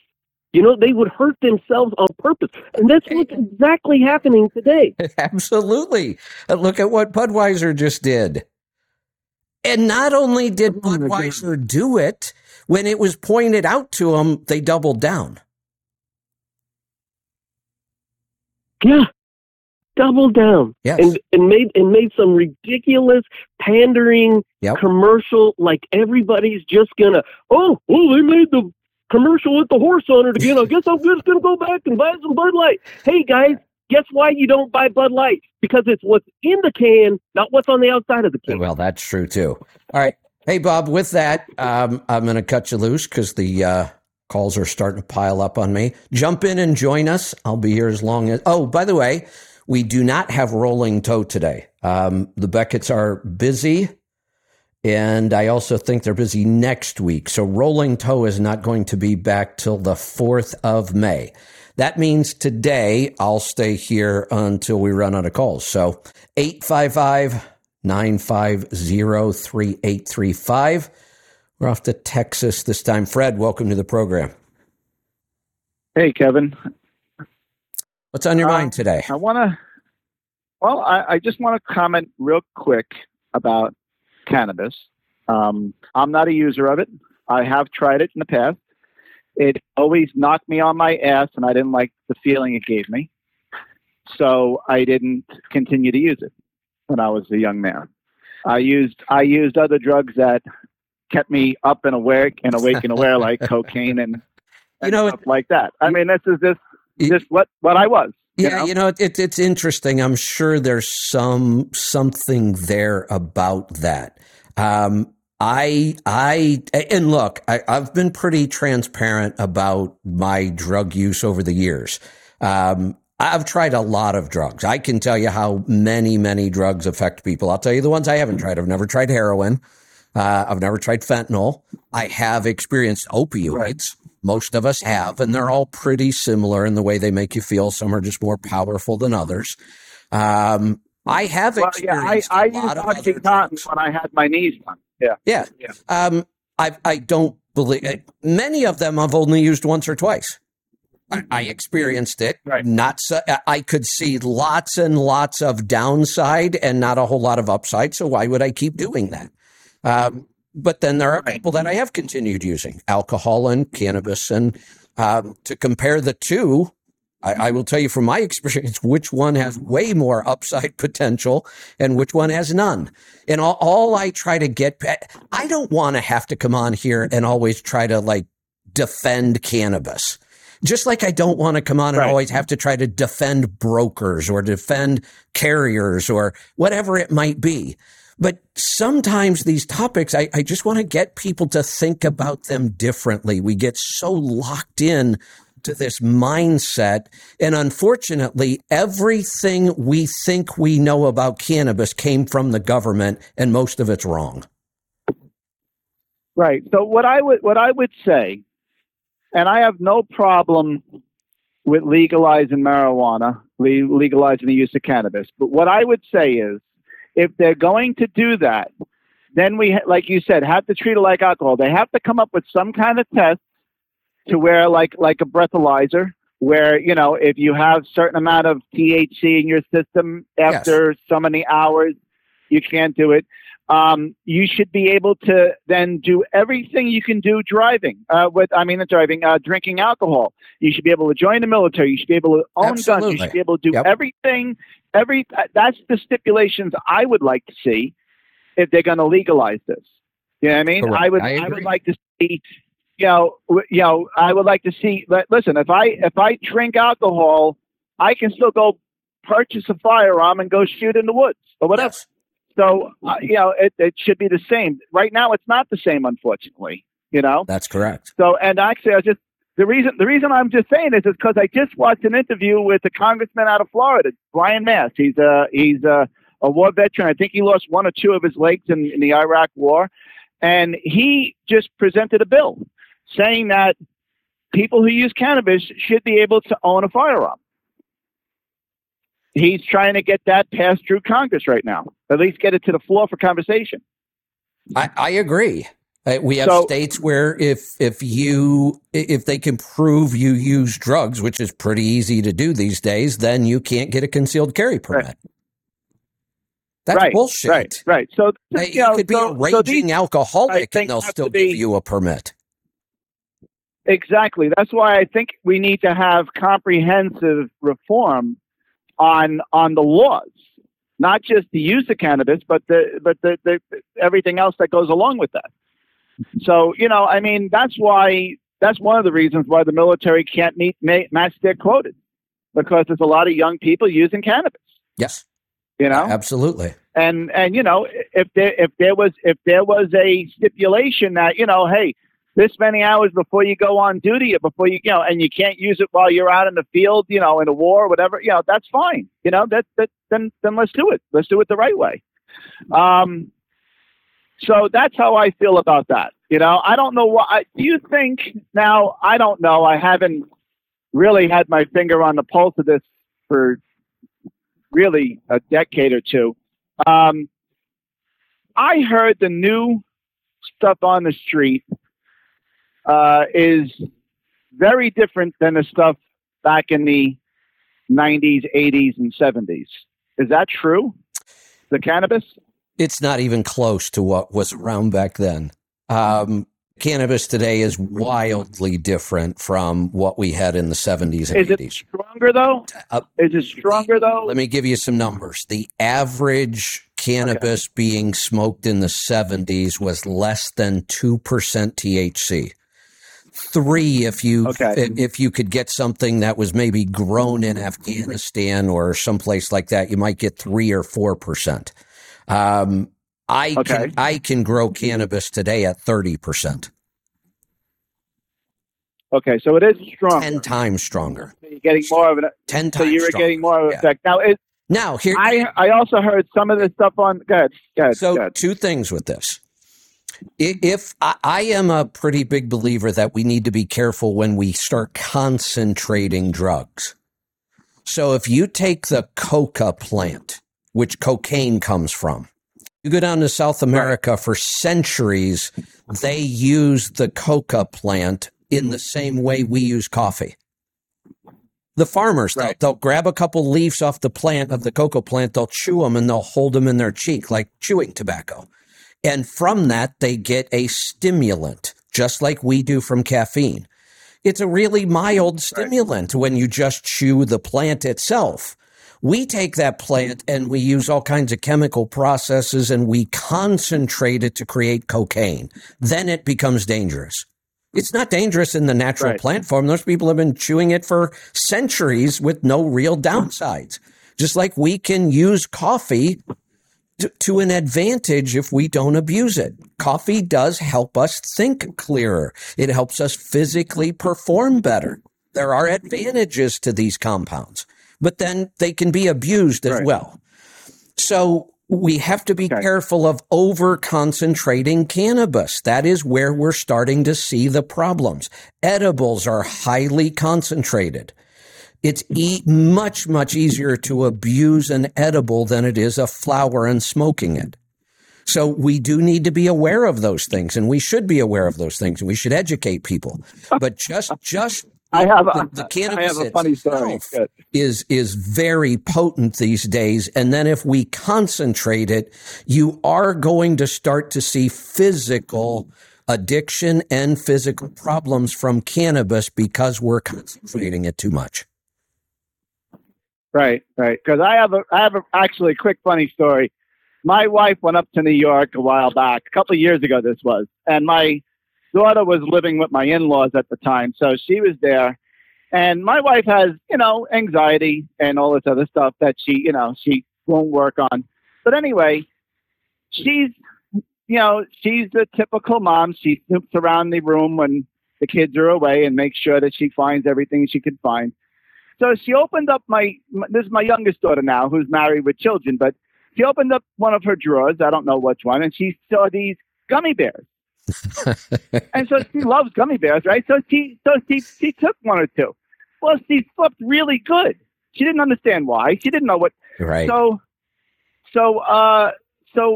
she was saying, Molly, I love those gummy bears. She says, Mom, you ate those gummy bears? She got them from a friend in Colorado. They were THC laced gummy bears.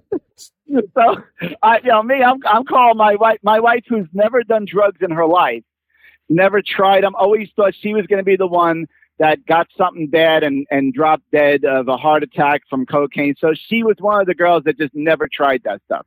Me, I just threw caution to the wind and did everything I could do. Yeah, but so we're kind of opposite on a lot of things, her and I guess that's why we worked for 30 years. But yeah, so here I am. I'm calling her. I says, you're a drug addict now, teasing her all up and down. It was just such a fun. She says, "Oh my God, I can't believe how good it felt," and I'm like, "I slept like a baby." I said, "Of course you did." So I've told the story when my mother-in-law was in the final stages of COPD, and we brought her out here to live with us, and it was a wonderful experience. I had a great time. I cooked, and it was just a lot of fun. And she was struggling with the COPD. And one of the problems, you know what you feel like if you can't breathe? Does that produce a little bit of anxiety? That's what people with COPD go through. They have real problems with anxiety because they can't get enough air. And we could see that. I could see the stress it was causing her. And she's the same way. Never taken a drug in her life. And she's in her 70s at this point. She's never taken a drug in her life. And I said, hey, why don't you try one of these gummies? It's one of the easier ways to take it. And gave her a tiny little piece of it. And we're talking to her, and, you could watch the physical transformation from this anxiety, intense, and all of a sudden she was smiling, and you could see her face had relaxed, and she was happy, and she was kind of giggling a little bit, and she had a good night's sleep. That's what I mean. There are medicinal benefits to this, and we have demonized it so bad. Well, it's becoming more and more of a bigger business. You have guys like John Boehner now, who's a lobbyist for the cannabis and stuff like that. So it's becoming more and more where they can make more money on it, taxable income, whatever it is, So it's going to start becoming more and more legal, I think, throughout the country. I think they just have to have some kind of safeguards around things like operating equipment, driving, and just have responsible requirements. I completely agree with that, and it's really easy to do. We've already done it for alcohol. Just do the same stuff. Right, exactly. Just do the same stuff. That's we know what to do. We've already done it. Exactly the same. Right. Right, yeah. Right, So, we don't let develop the testing that'll... We don't let people show up for work drunk. We should not let them show up for work high. And honestly, I can promise you, it is far easier to hide alcohol use than it is to hide cannabis use. Oh, yeah. Yeah. There are lots of people that walk around drinking vodka out of a water bottle, and nobody knows they're drunk. And they drink vodka because you can't smell it. They are able to hide any of the symptoms. It happens a lot. And it does happen with cannabis. It's much more difficult. You can look at somebody and know they're high. It's not that hard. Right. Oh, yeah. I mean, you can tell. I mean, I remember coming home one time after being gone for 2 or 3 days, and I was living with my parents at the time. I just got out of the Navy, and my father, saw me. He says, "Are you okay, pal?" Like he could tell right away. Absolutely. Tell right away. I was coming off a 4-day binge in Atlantic City with a bunch of friends. Yeah. Yeah. It's easy. It's really easy to tell somebody's consumed cannabis. There are a lot of visible signs. Yeah. Right. So on the AI front, I think we're in a catch-22. I think it's like they say, the proverbial horse is out of the barn. I watched the interview with Elon Musk. It was kind of edited, so I want to watch the full interview that that they released on Fox News. You know, the compassion and the moral aspect of it, I think the previous caller was trying to talk about. I think that's where it's going to run awry, where human beings have a moral compass. Some of us, most of us. I think that's where AI could run rampant, because it doesn't have. It's just, yes, it's black and white. There's no gray area, where humans are fallible to that gray area in good and bad. So I think that's where we're going to have issues. We will absolutely have an issue there. There's no doubt. I'm just as afraid of issues we can't even see yet. There's so many uses of AI that I didn't even understand. So if there are uses and upsides that we didn't see, there's a whole bunch of problems and downsides that we don't see yet either. Oh, no, I agree. And I think that, like even Musk hesitated on solutions because he doesn't know what the issues are yet. Right. Exactly. You know, he was really, I mean, through that interview, he was really struggling with some kind of an answer where there really is no obtainable answer right now. I mean, at least that's how I felt the interview went. Right. So it's a good time and it's a scary time. Anytime we introduce something new, it has that level of unknown that we don't know exactly where it's going to go. That's probably the scare. We're almost always scared of the things we can't see. You know, that's just human nature. Yeah. Once we can see something and know it, then we can start working on it and minimize it or find a solution. It's the stuff we can't see or understand that scares me the most. Well, I think that's the process that Musk wants to achieve here, is that he wants to try to get it to break so he can figure out solutions when it does. Yeah. And control it somehow in an environment. You know, I mean, what he was saying about it being in supercomputers and I don't know. I mean, you have all of these futuristic movies that show how, you know, you have, what is that? There was the iRobot movie. And I'll tell you what, just to get back to what you were saying about having AI and technology do everything for us, I'll tell you a perfect movie that will subject everyone to this is a children's movie. It's a Pixar movie, Wall-E. And it's funny, these people wake up in space and they're all fat. They can't even use their legs because they've been sitting so long. They're atrophied. And this is a cartoon. This is a Pixar movie. It's called WALL, WALL/E, Wall-E. Okay. And the robots are running the whole entire ship. And it really is, if you just stop doing everything and letting technology do everything for you, feed you. They're running around these pods, these like flying chairs. And they're just sanitary beings, and a couple of them try to get up and they can't even stand. Right. They have no muscle. Yeah. They have no muscles in their legs. It's really, when you were talking about this earlier, I said that just came to my head. So people want to go just. And you know what? That's already happened. Oh yeah. Human beings are horribly weak today. Well, listen, my wife is a big virtual reality TV watcher.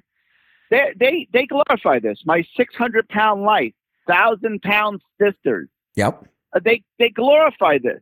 They have these, you know, and there's a huge trend on social. There's a huge trend on social media right now.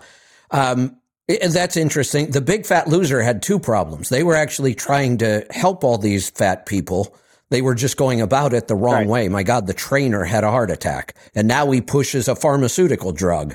So that was a disaster. Oh, I know. Yeah. He pushed the statin. No, actually, he does push a statin. He also pushes some other pharmaceutical, Brilinta. I don't even know what the hell that is, but it's some pharmaceutical drug for people that have had a heart attack. And on the commercial, while he's talking about he's going to now take this pharmaceutical drug because he's so healthy, and he's making a smoothie.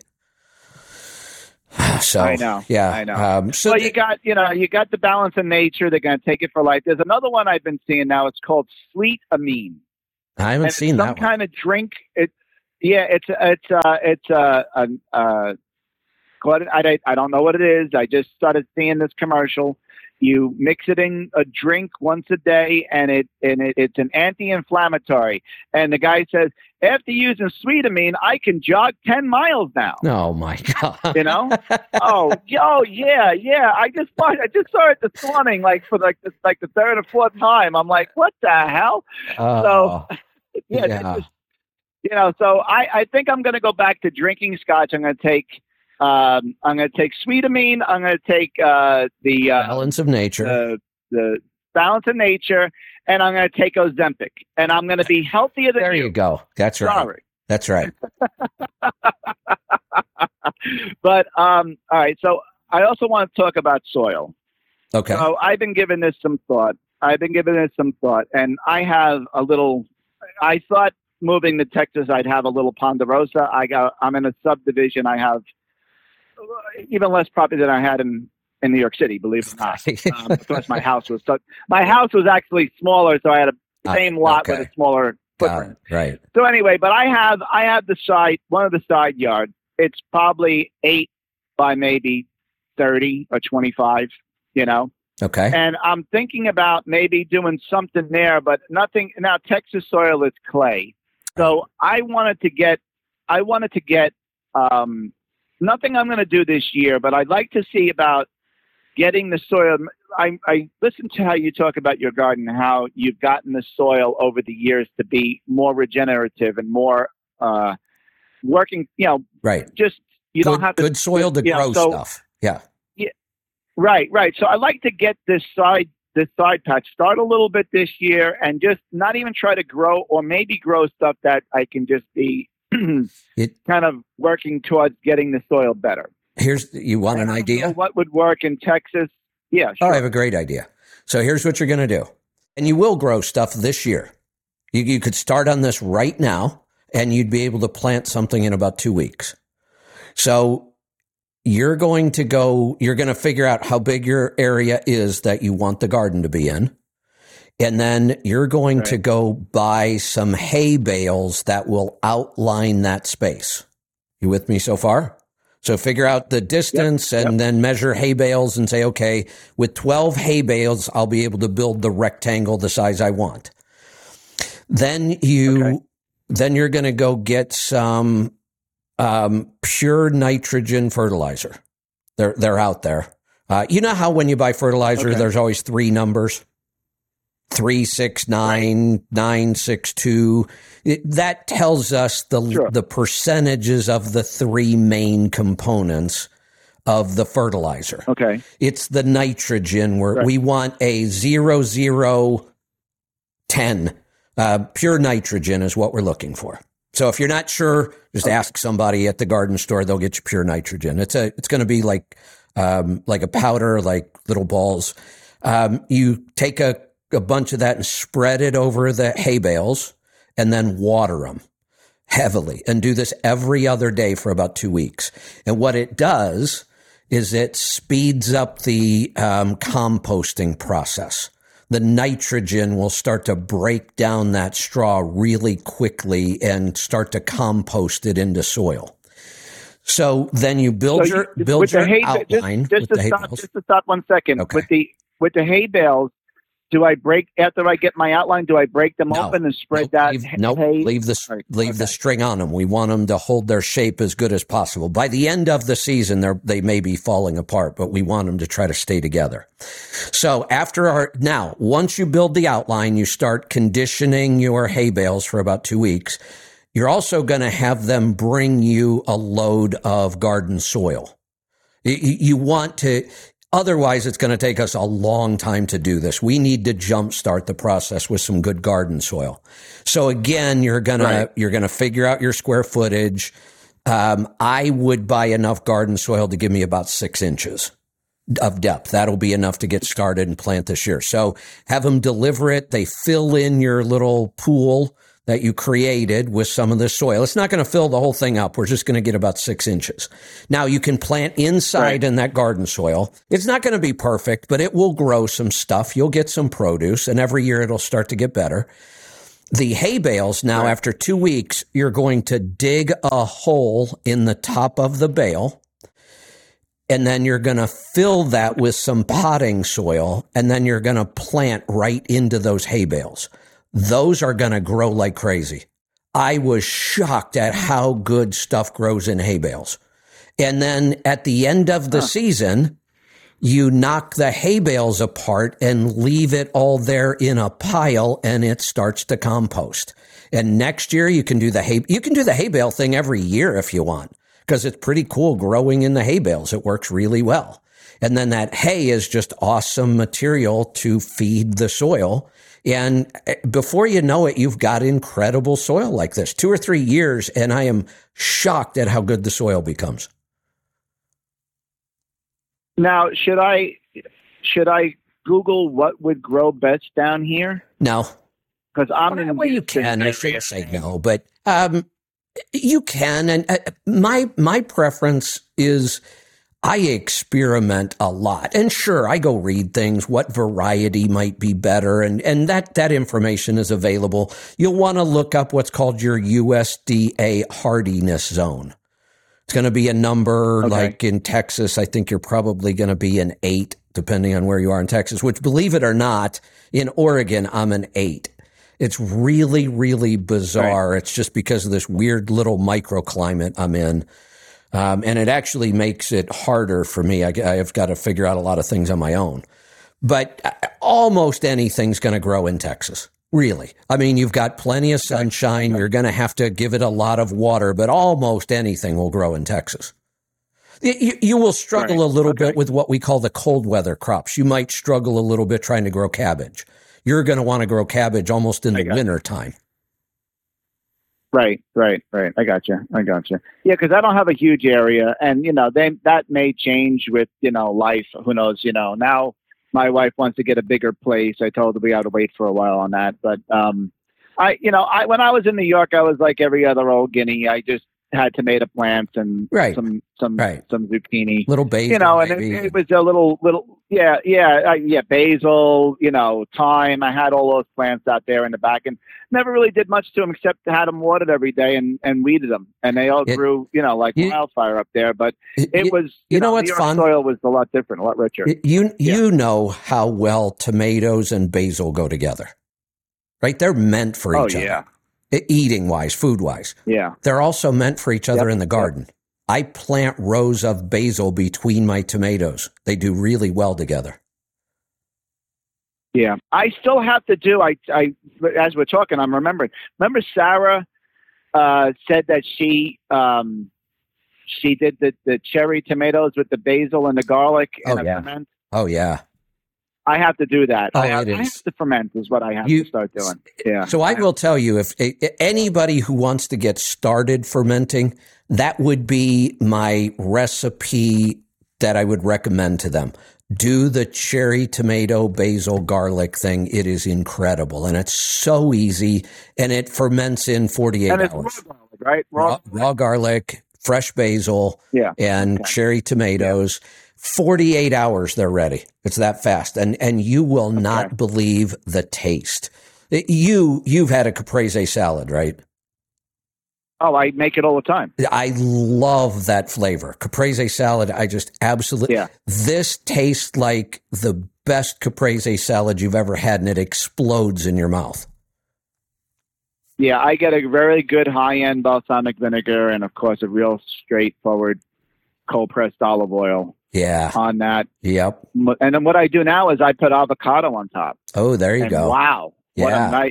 What a nice little appetizer. There you go. A nice thick slice of tomato, nice thick slice of mozzarella. Oh, you Either should fresh basil. you should go today and do this cherry tomato thing. Really? I am going to actually. I am going to. I know how to make the brine. I'm actually, because I'm home and I'm local, I can keep everything together. That's Perfect. why I'm thinking more or less with a garden and stuff like that, because I've been pretty much setting myself up here with local work, so it's been pretty good. Nice. Another thing I wanted to talk about is, we talk about these super ingredients, these superfoods, beets and turmeric and all this other stuff. So what really drives me crazy is when someone who is kind of like-minded, like we've been talking about, on a nutrition scale, posts an article about one nutrient that is going to change your life. This morning, Marcola, he had glycine on there. I'm like, come on. I mean, really? A whole article about how you have to take 20, 30 grams of glycine every day and Right. you're going to live forever. Right. I'm like, come on. I mean, he should know better than this. I agree. I mean, I agree. I think that anyway. It just drives me completely insane because he's a respected name in the health food world. Yes. I agree. It just drives me completely insane when I see an article from someone like him, or if Chris Kressler put this up, or something. Someone I think is very well educated, extremely well educated, and and I know. just put this up there. And I'm like, oh my gosh. So you know what drives part of this? I've seen this so many, two areas, and I've talked about this in the past. Two areas that I have studied extensively. I've been either licensed or certified in both of these areas over the years. I've helped a lot of people with them. Okay. So I'm talking about either money or health. And what it ultimately came down to, I no longer practice and make any money as a CFP. I spent a lot of money and a lot of time becoming a certified financial planner. I don't make a penny doing that anymore. The only way I make money helping people with their health, honestly, is because I sell them food and products. Very, very few people ever pay me directly to help with their health. So I had to find another way to make money on it because I spend a lot of time on it. Here's what it ultimately comes down to. Both of these areas are so drop dead simple that once you teach people about them, what else is there to do? And then how do you make money? Yeah. I mean, how do I stay in business to help people get healthy if I can't make any money helping people get healthy? And then sometimes what we do is we tend to overcomplicate it so we can make more money. I don't know how we overcome that. I guess so. Yeah, I don't know either. It's a little frustrating when you get to it. Listen, I'll try anything. Hence why I started with the keto, because it just made too much sense. I tell people, I say, I started listening to you because of trucking, and not that you basically all the mistakes I've made over the years to learn to be as educated as I am in the trucking business. It cost me a lot of money personally because I made so many different mistakes and just, like I always say, when my father told me the oven was hot, I grabbed on with two hands, made sure. So, my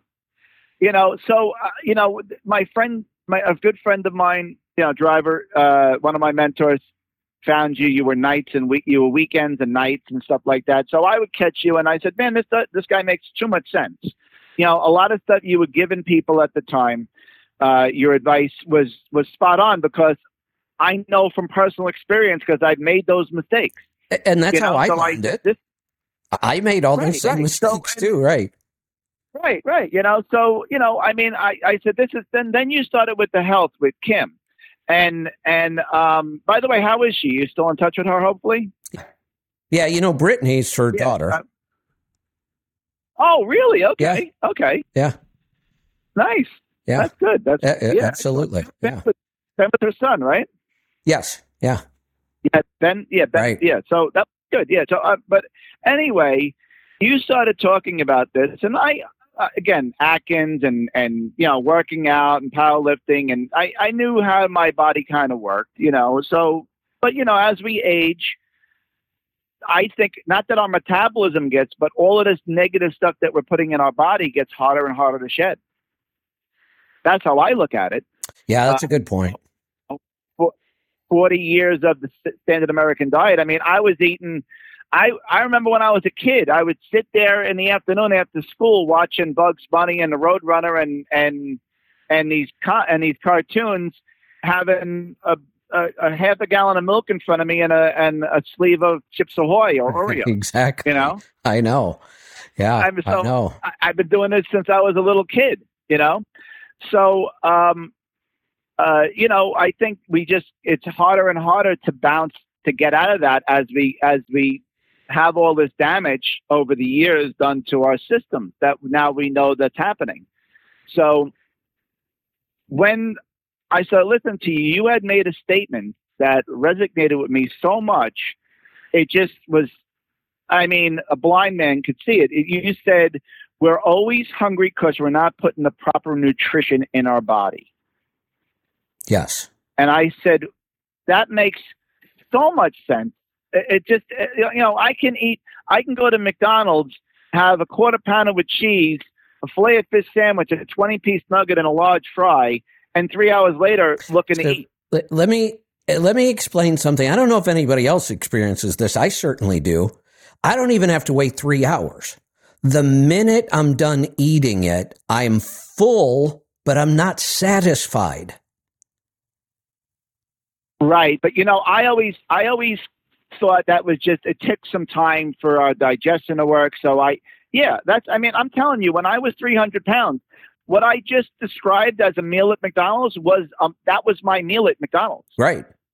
A quarter pounder with cheese, or a double quarter pounder with cheese, a filet of fish sandwich, and a 10 or a 20-piece chicken nugget with a large fry and a Diet Coke. Yep, exactly. And that's and I didn't eat I didn't eat that all the time. But that's, if I went to McDonald's, that's what I had. And you know what? You could go have lunch with 100 people, eat that in front of them. Nobody would ever comment on it. Go to lunch with somebody and order 2 steaks with no sides and watch what they do. They will lose their mind.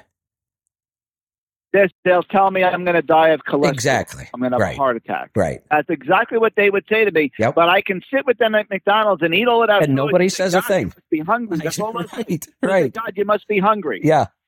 Yep. Exactly. It's really insane. I remember, in New York City, we had White Castle. I'm sure you know what White Castle is, being from the Northeast. Yep. I mean, I could sit down and eat 15 to 20 of those White Castle burgers like nothing. Yeah. Love them. I haven't had that in ages, but you know, where the area that I grew up, Northeast Ohio, really small area. They never franchised out of that area, but there were 3 or 4 of them around Akron. They were called Hamburger Station, and they made little burgers, kind of like the White Castle burgers. Right. Theirs was some oil that they used on the grill. I don't know what it was. I wonder if they're still around. I should go back and find out. Incredible burgers. I mean, I just loved those things, and I could eat a dozen of them. Yeah. Yeah. Yeah, they were. Yeah, I remember White Castle being 10 cents a piece. That's how long ago I remember them. Yeah. I mean, we lived in Staten Island, and the only White Castle was right over the Verrazano Bridge in Brooklyn. And it was $5. My mother and I would go over there, and we pay for the gas, the toll, and me, my mother, and bring food home from my father from White Castle and have change, $5 bill. That's the buying power we had back in the 70s and 80s. You know, I talked about the fact that I started driving long before I had a license. You know, my father was delivering milk in a milk truck when he was 14 with no license. So he started me driving really, really early. And do you remember, I don't know if they were that far on the East Coast or not, the Red Barn restaurant, fast food? Yes. Okay. Yes. So I do remember that. That was my dad's it was a chicken, kind of like a Kentucky Fried Chicken thing, but they had burgers and some other stuff too. They were big around Northeast Ohio. We had one in our little town. The very first time I ever drove on the road by myself, I was barely 14, and my dad wanted some, and he didn't feel like going, so he told me to take the car and go, and I did. And then after that, it just started to become a pretty regular thing. Right. Well, that's what happened with me. I started moving cars around. Of course, I would always start the truck up and with my grandfather, my uncles, and my grandfather. After I was able to move the truck around and everything, when we went to the pier, my grandfather would walk across the street to the bar, and he would say, "Here's the ticket where you put the empty, and here's the ticket where you pick up the load. Pull it up to the front, and then come get me." There you go. Doing that 11, 12 years old, I was doing that. Yeah. And then when I got big enough, they would let me drive on the street. So that's how we have a lot of similarities. Yeah. I guess it was just the time we grew up in and the area we grew up in, because that's, and no one nowadays, I couldn't even do that with my children because of insurance reasons. I know. Strict cards and insurance reasons. You can't even do that anymore. Right. And we also had a blue law on Sunday where everything was closed. So to teach someone to drive, you just go out to the local shopping center. Any parking lot you wanted, they were empty, right? Any parking lot you want. Yeah, they were empty. Yeah. So you can't even do that now because of commercialization and everything. Yeah, good so point. So it was just a different, I think it was a much better time in society. I don't know. I think people just had more. You just made me think of something. It's a pretty common phenomenon that as we get older, and we can look at our parents, our grandparents, if we knew our great grandparents, I don't think it's probably changed. I think it's happening more now because change happens so much more now, but there's a pretty common pattern. Fred? Okay. Hello. Fred, are you there? Yeah. Okay, yeah, I got you now. I lost you there for a minute. So, we're still dealing with other people's software and platforms. We're getting closer to ours. I can't wait. But 2 days in a row now, my phone has dropped the call. That's new. That was never one of our technical issues, and not sure what's going on with that. I'm going to have to figure that one out. What was I saying? What was the last thing you heard me say? Well, we were talking about I said society was a lot better back then. I think it was. So you were going to make a comment. The pattern kind of is as we age, we tend to always look back and think we liked the old way better. So if every generation does that, and every generation does seem to do that, now that I'm getting 60, I'm looking back, I'm looking at our life today and saying, you know what? I liked things in the 70s better than I like them now. That's not progress. No. Sometimes progress, though, I don't know. Sometimes I don't want some progress. Progress. We were talking about AI. Yeah, the more I think about it, the less progress I want. Well, I think progress is necessary and good, but when you have a whole generation of children that don't go outside, that are addicted to screens, and listen, it's parental. You know what? I'm actually going to defend parents here a little bit, and not completely, but I'm going to let them off the hook a little. It's really, really, imagine trying to raise a child today the way you and I were raised. I spent most of my time outdoors. Well, if I had a kid today and I send him outdoors, what the hell's he going to do? He's out there by himself. I had 10 other kids that were outdoors. So it is more difficult now. Right. It's not impossible. I did not let my kids grow up staring at screens. They had to have other activities, and parents do have a big role here, and they need to be more proactive. But ultimately, It is really, really difficult to tell your child, no, you don't get to live like every one of your friends. You're going to do this instead. Right. Well, the thing is, I'm going to put it in perspective because I have children. Michael's age, and I have children younger than Michael. So I see a big difference between my 35-year-old and my 20-year-old. I'll bet. All right. So my 20-year-old is my oldest daughter had a group of friends. She was outside. She was right there when AOL started, and she had screen time, but they had a balance. And that's where I think we're missing that balance. Hey, more. Fred, how many adults have no balance when it comes to technology and screens? Oh, listen, I consciously had to get off of social media because I would waste hours debating on political issues. Right. I mean, it's horribly addictive. Right. It is. I had to consciously listen. I still have a Facebook account. I still have an Instagram account. I go on Facebook and just go to the marketplace when I want to buy something.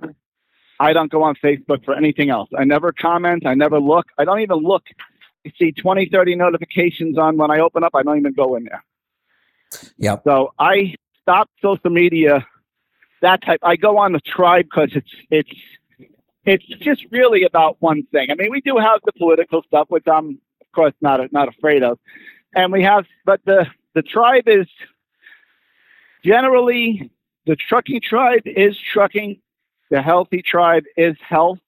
Those are two areas I like, areas I do know somewhat about now. And I try to do what I can to help people. Yeah.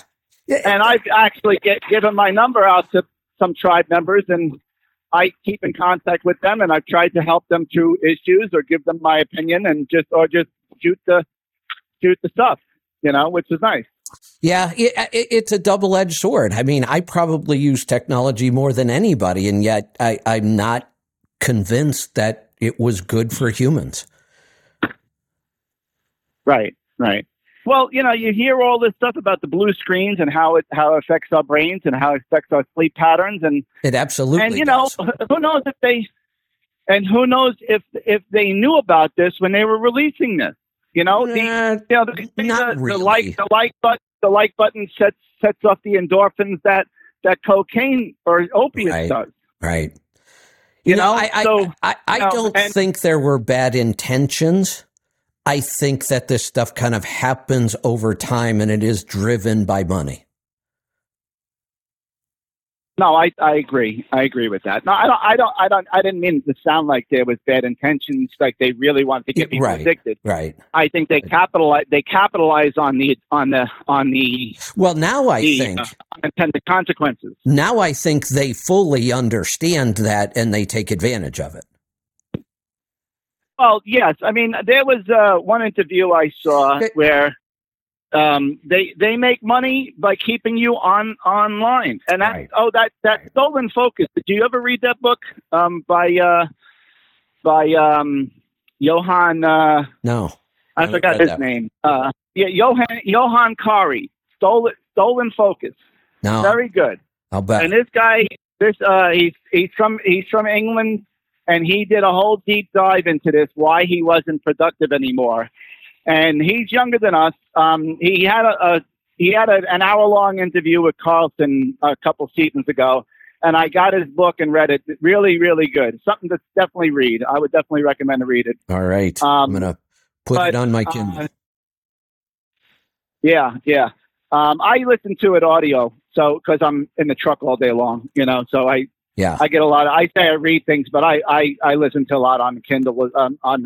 I have a book, a Kindle on my seat, and I have the audio books on my phone. So I try to keep myself right there. That's right. But yeah, so I don't. That's what I mean by a different, just a more social contact, a simpler life. I grew up a very low end of the spectrum as far as finances went. Same with me. And I didn't want for anything. No, I didn't want for anything. I had a very, very happy childhood. I feel blessed. And I look back and I think I could live like that again.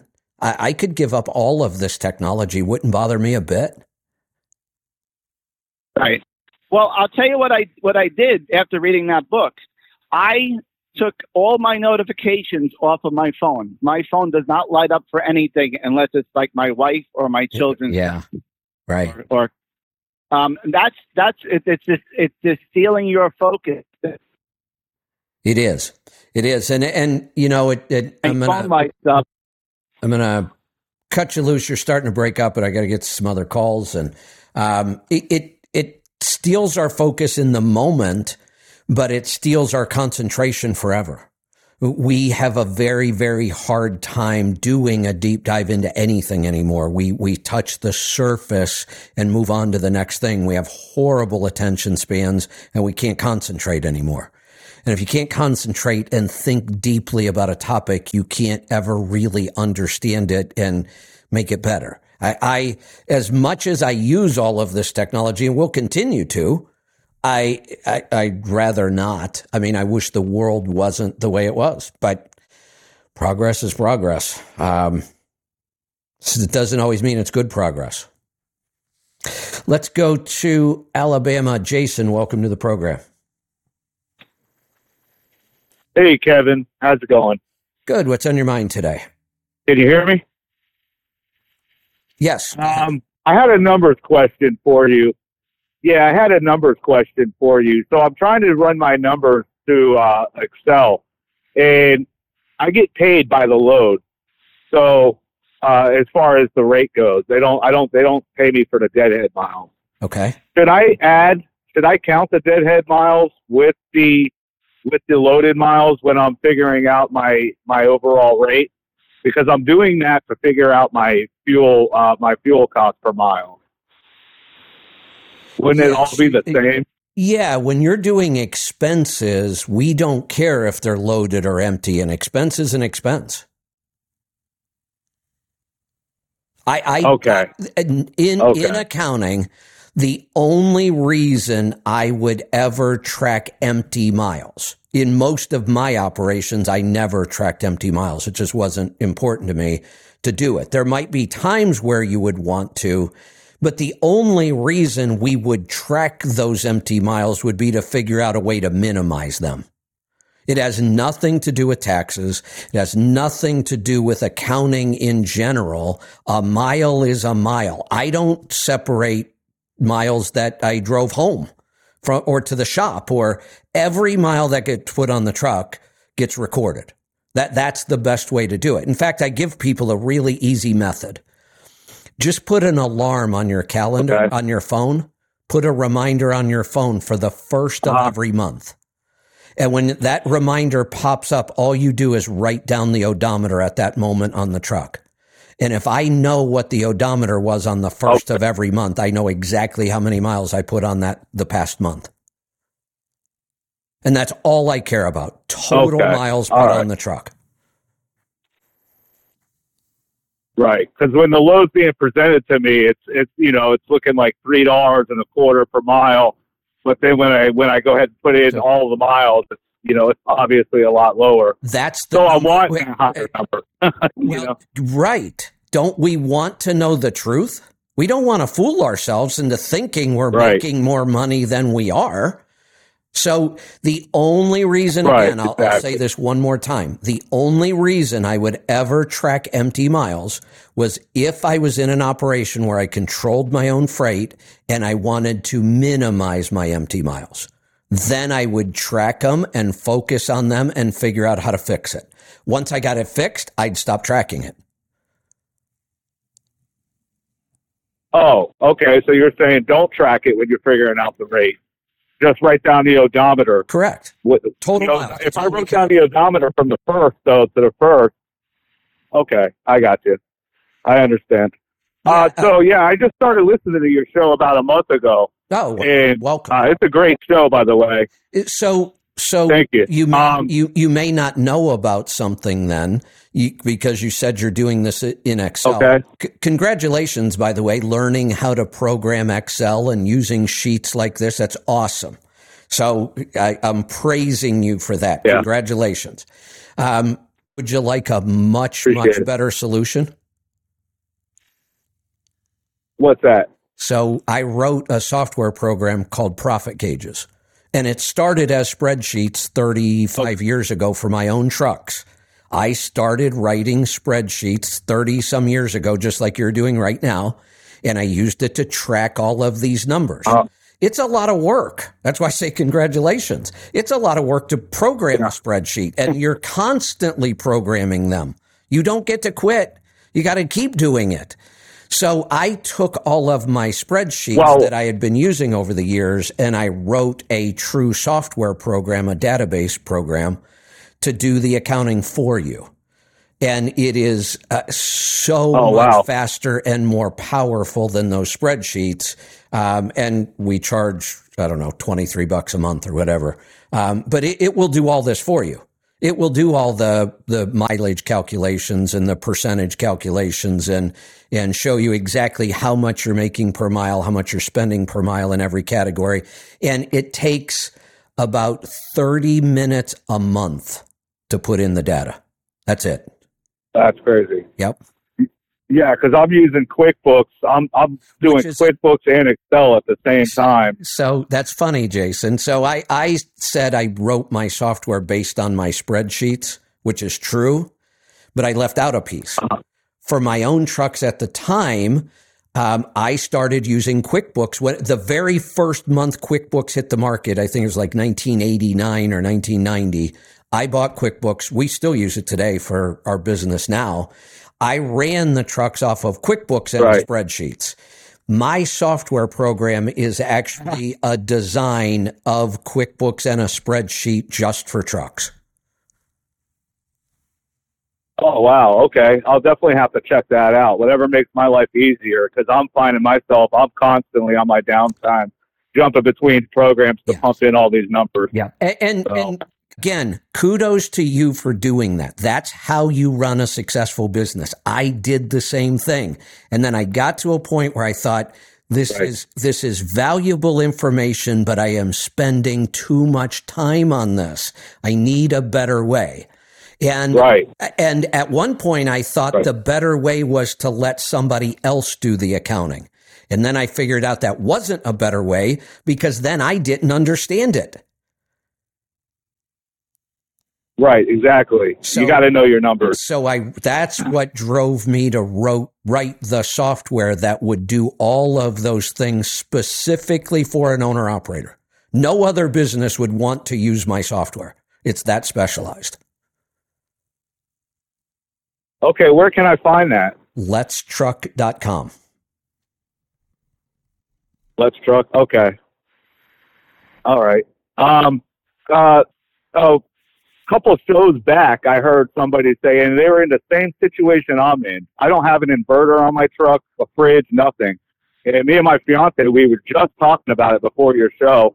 I'm living off of energy drinks and fast food out here. I'm not going to last long out here on that at that rate. No, you're not. So we were trying to figure out how I can get food on here. I'm going to tell you right now. You're going to trade your energy drinks for kombucha. You ever had kombucha? Kombucha. No. Kombucha. You can find it in every grocery store today. It will be refrigerated. It has to be. You're only going to want to drink like one of these a day. You're not going to want to be sucking them down 3 or 4 a day like you might be doing with energy drinks. But they're carbonated. They're naturally carbonated. They're fermented.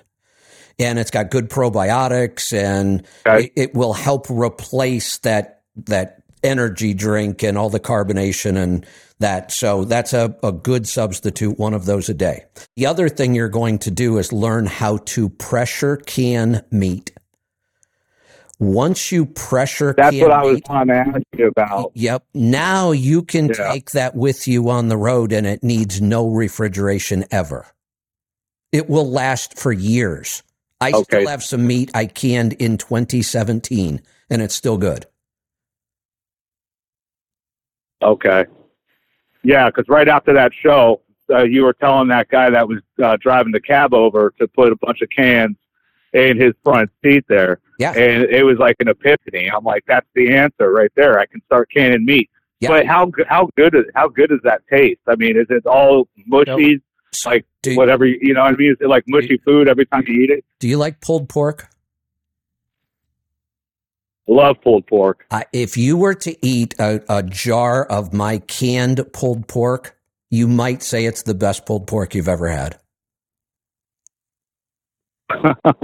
So that's awesome. So meat like pork, chicken, beef, you actually want to buy the cheaper cuts now because they pressure can better. You don't want to buy ribeye. You're not going to can ribeye. You would destroy it. It would be awful. You want to can short ribs. Okay. And shanks and those cheap cuts that nobody knows what to do with, and they have a bunch of fat and collagen and all. That's what we want, and they can really well. They break down to like shredded meat. So you could have shredded beef, pulled pork, shredded chicken. We do turkey. Turkey's one of our favorites. It ends up like pulled turkey. And then you can also do all of the ground meats, nice. And they come out just like cooked ground beef. I can ground beef, I can ground sausage, I can ground pork, and they come out just like ground beef. Open up the jar, make tacos with it. It's done.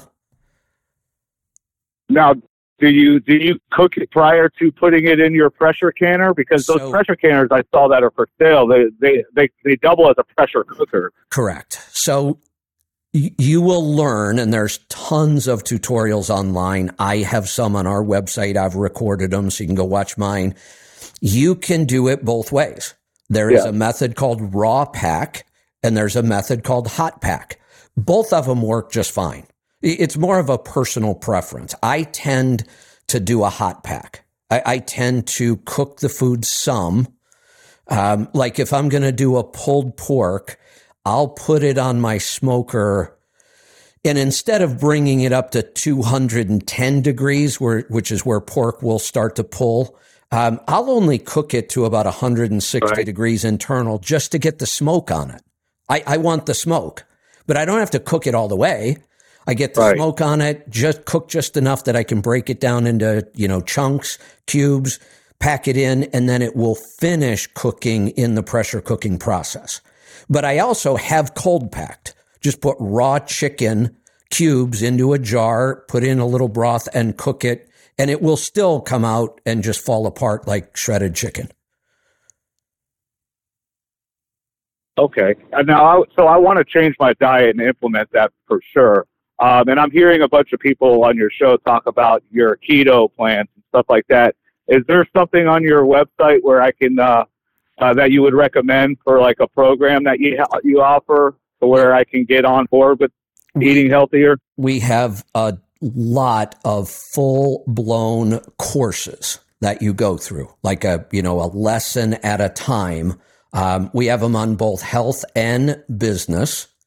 So I'll give you just an idea. We have a free course you can take on profit gauges. Teaches you how to use the software I just talked about. We have a course that is called Keto Jumpstart. You take the course on your own, self-paced, teaches you all about keto, everything you want to know. We have one about buying fuel properly. We have one about becoming an owner-operator and getting started. We have a ton of them about health, though. The way you find those, either write this down or, go back and listen on the app again later, learn.letstruck.com. That's what we call Let's Truck University, and that's where all of our courses are. Okay, wonderful. I'll definitely check that out. Well, Kevin, I'm pulling up to my pickup here. It's been great talking to you. So just to clear that up, you're saying just count all miles. Well, isn't all miles including the empty miles? Yes. But at the same time, you're saying all miles are empty miles.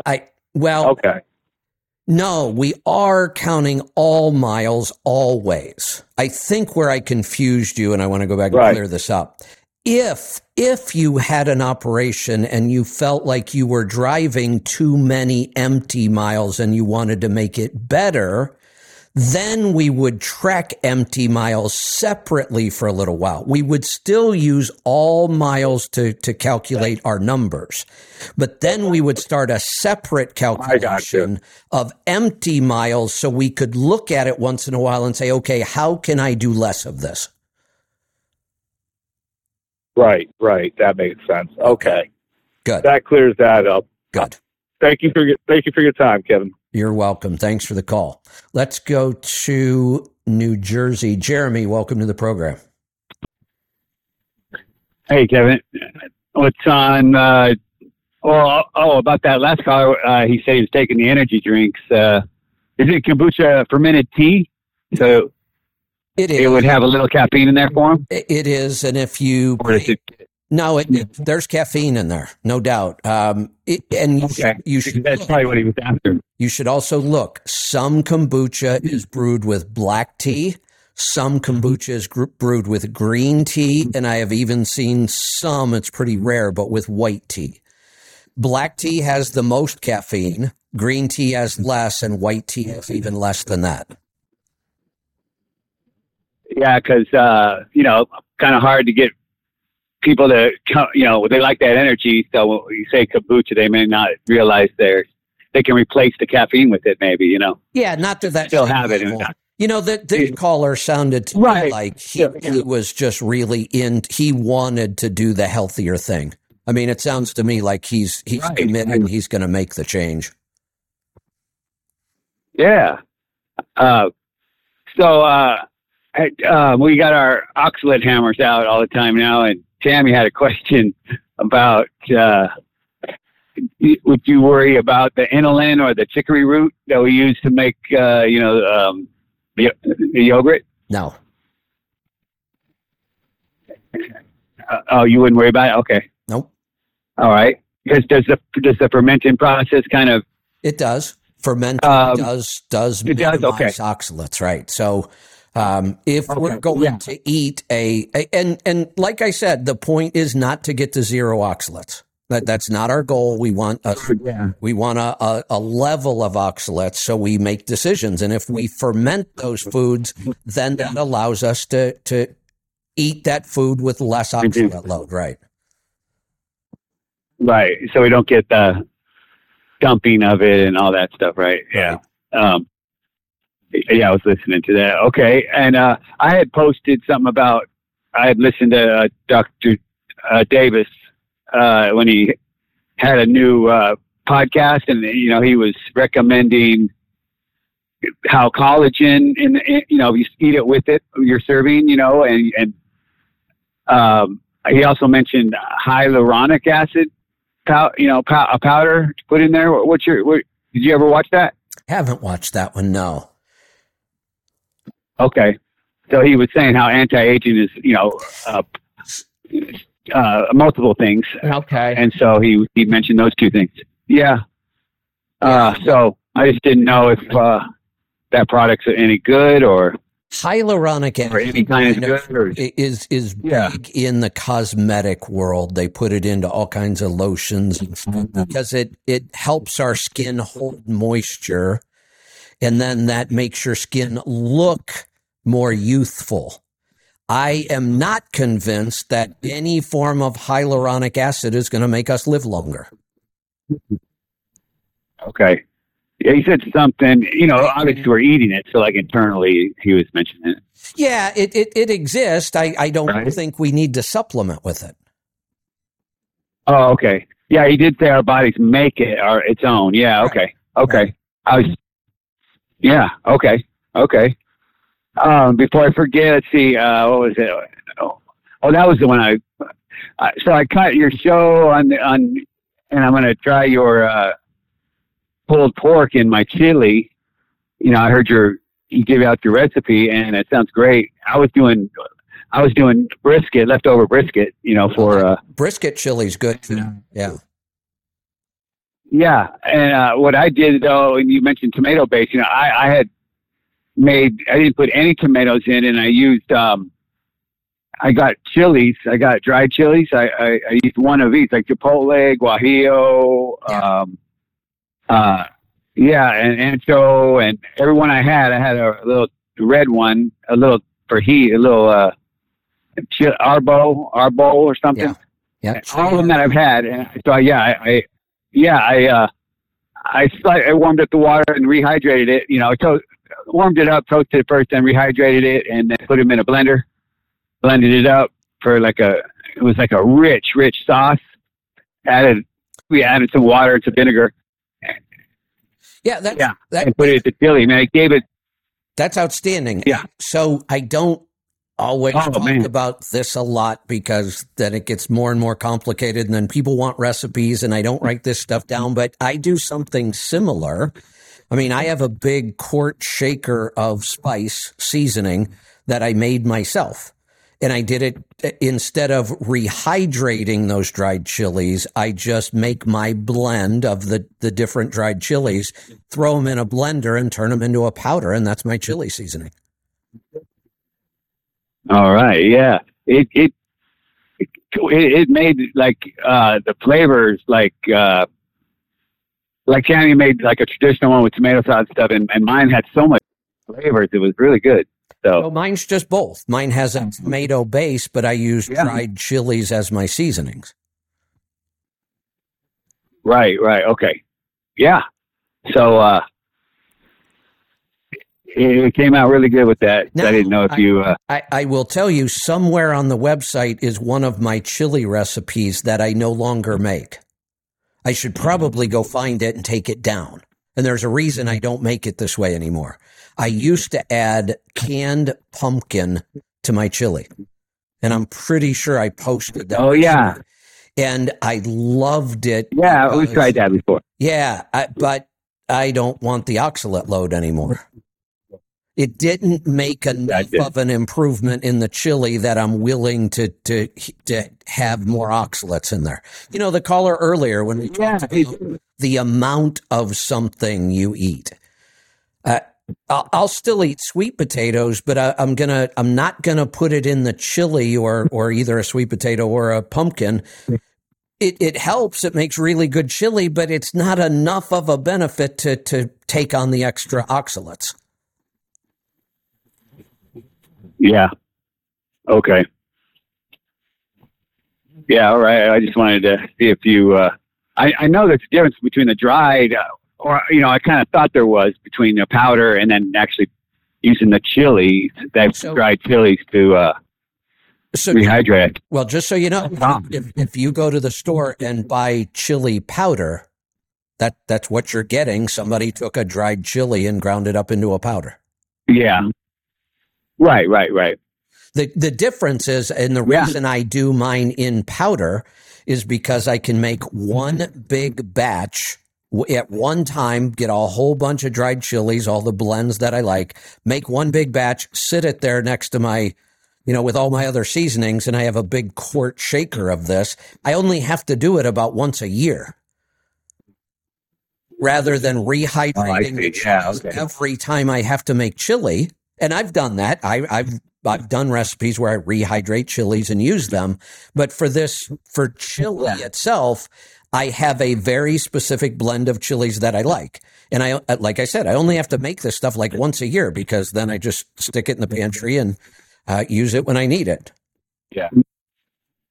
Right. And those peppers I had mentioned, I know I didn't say the green chili. Do you feel like the green chili just it's kind of like, I know it's different, but it kind of like it could take care of itself. Like you don't need all those rest of those chilies if you like the flavor of the green chili. Well, No? Well, sure. Oh, okay. Food is just preference. I do make a dish that is, I call it a pulled pork green chili casserole. It's not really a casserole. It's a stew more. So it's similar to chili, but it doesn't have any of the red chilies in there. It's pulled pork and green chilies, but that's a whole different dish. Yeah. All right. Yeah. So what chilies do you grow? Peppers. I'm sorry. What peppers are you growing? How many different? Everything you named, I'm growing. Yeah. You go in like Anaheim and Anaheim, Guajillos, Argos, everything you named. Poblano. Yeah. Now, here's the other thing that gets confusing. There are chilies that you will find 3 different names for the same chili. There will be a name for it when it's fresh. There will be a name for it when it's dried. And what's the third one? Yes. It's too blank. I didn't know there was a third one. Well, but do you know what a chipotle is? A chipotle is not a chili. Yeah. Yeah, it's a dried jalapeno, isn't it? Smoked jalapeno. Oh, a smoked one. Chipotle is a smoked jalapeno. Right. So you can get really confused with the names because sometimes it will be a different name, but it's the exact same chili. It's just how it was processed usually. Is it dry? Is it fresh? Has it been smoked? And then all of a sudden it's got a new name. Right, like ancho for Anaheim. Correct. Or a poblano. Right. Yep. Yeah. So I am growing all of the popular peppers. I have at least one plant for all of the popular peppers. Like I even grow Tabasco peppers. Wow. Yeah. That was it. And that's the specific pepper that they use to make Tabasco sauce. Oh, okay. How about the New Mexico green chilies? That I do grow the green. What are those? Hatch green chilies, but they don't grow well here for me at all. Oh, okay. Okay. Yeah, I've tried them because I love Hatch green chilies. They're some of my favorites. I get fresh chilies shipped up to me every season, and then I roast them and freeze them or roast them and can them. And I love Hatch green chilies, but I have to work really hard to get the plant to grow at all. I have to work really hard to get it to produce any peppers. And then for some reason, they don't taste anything like the peppers that come from New Mexico, even though it's the same plant. Wow. Yeah, you gave us that idea. We caught a place and we got a big box last year and we canned a bunch and we toasted them and got the skin off, and then canned a bunch. So you could probably grow them. I mean, I think it just requires a really hot, dry season to produce a good Hatch chili pepper. Yeah, in Dallas area is where we're at Wiley out there, and you can grow them there. North of Dallas. Okay, yeah, I heard you talking to Fred about. He was asking those hay bales. If we grew peppers in those, would we have to water it? You do water it, but you don't water it nearly as much. The bales hold a lot more water than soil does, so that was another advantage. If you're gone, it would be easy to put an automatic sprinkler system on these bales. Wouldn't be expensive. I could do it in a couple hours with very little cost. Yeah, we might try that with the peppers. I could even say that a truck driver that was gone 2 weeks at a time and had nobody at home to take care of anything, I could set up a garden for them that would work. All right. Yeah, my father-in-law's there in the front house, so he probably water for us if we needed to, but.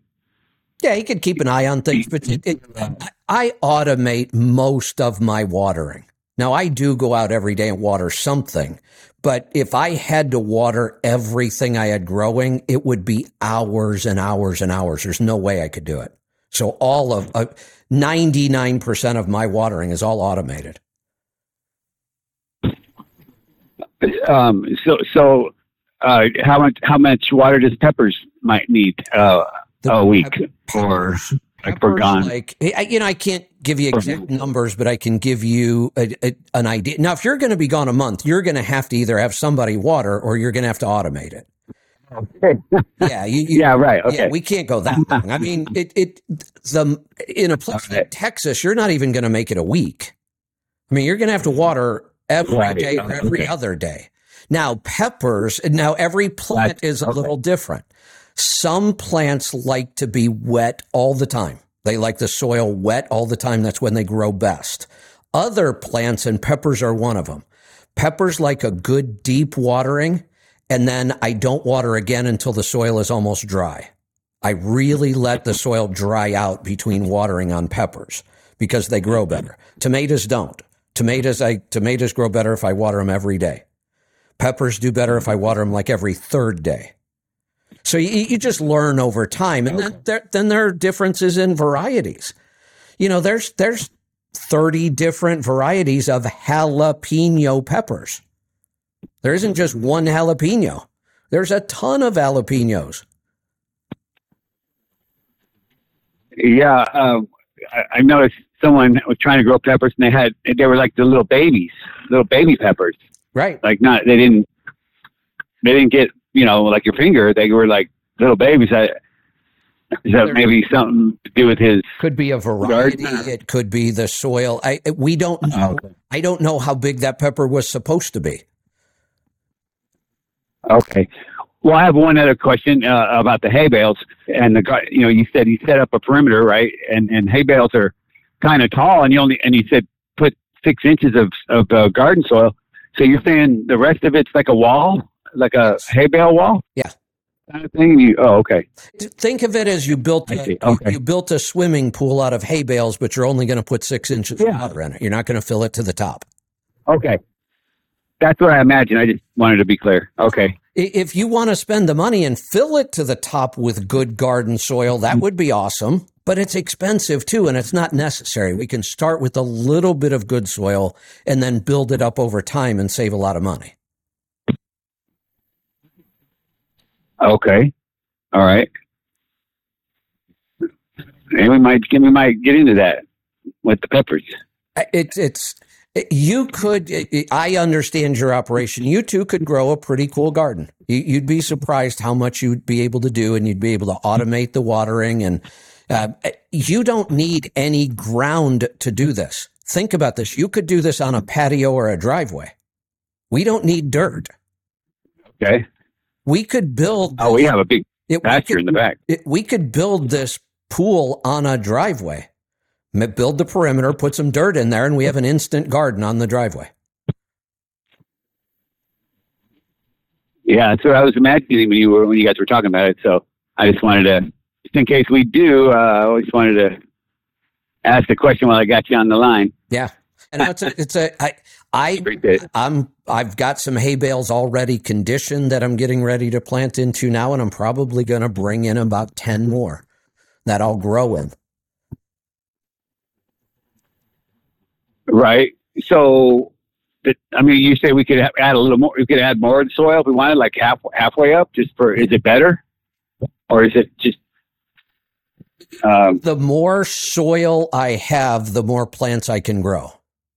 The deeper my good soil is, the better my plants will grow. So in my first year, I brought in soil, and I had maybe 2 or 3 inches of really good soil. That was all I had because I was trying to fill in a really, really big area, about 2,500 square feet. Yeah. So I right, but we're only going to do that square. So yeah. So then I work on that soil. I add compost. I add the straw and let it break down. I plant a cover crop and let that improve the soil. And I use green manure, but I still bring in more dirt every year. I may call them today. I may call my garden center today and put in my order for dirt and mulch and compost. I'd love to get to the point where I can stop bringing that in. And at some point I will. I'll be able to make enough of my own compost. And at some point I won't need any more dirt. I still have room, so I can still keep putting in more good soil, or I can build my own. And it's just a balance. I'll spend a little money every year, bring in a little more soil and keep growing things. And then I start adding my own compost and my green manure, and I just keep growing. At some point I'll run out of room and I won't have to do that anymore. Awesome. Well, as far as the herbs, rosemary, thyme, and all that, that would just get burned up in Texas, or is that something you bring in anyway? No, there's lots lots of herbs you can grow in Texas. Rosemary would go great. Rosemary loves heat.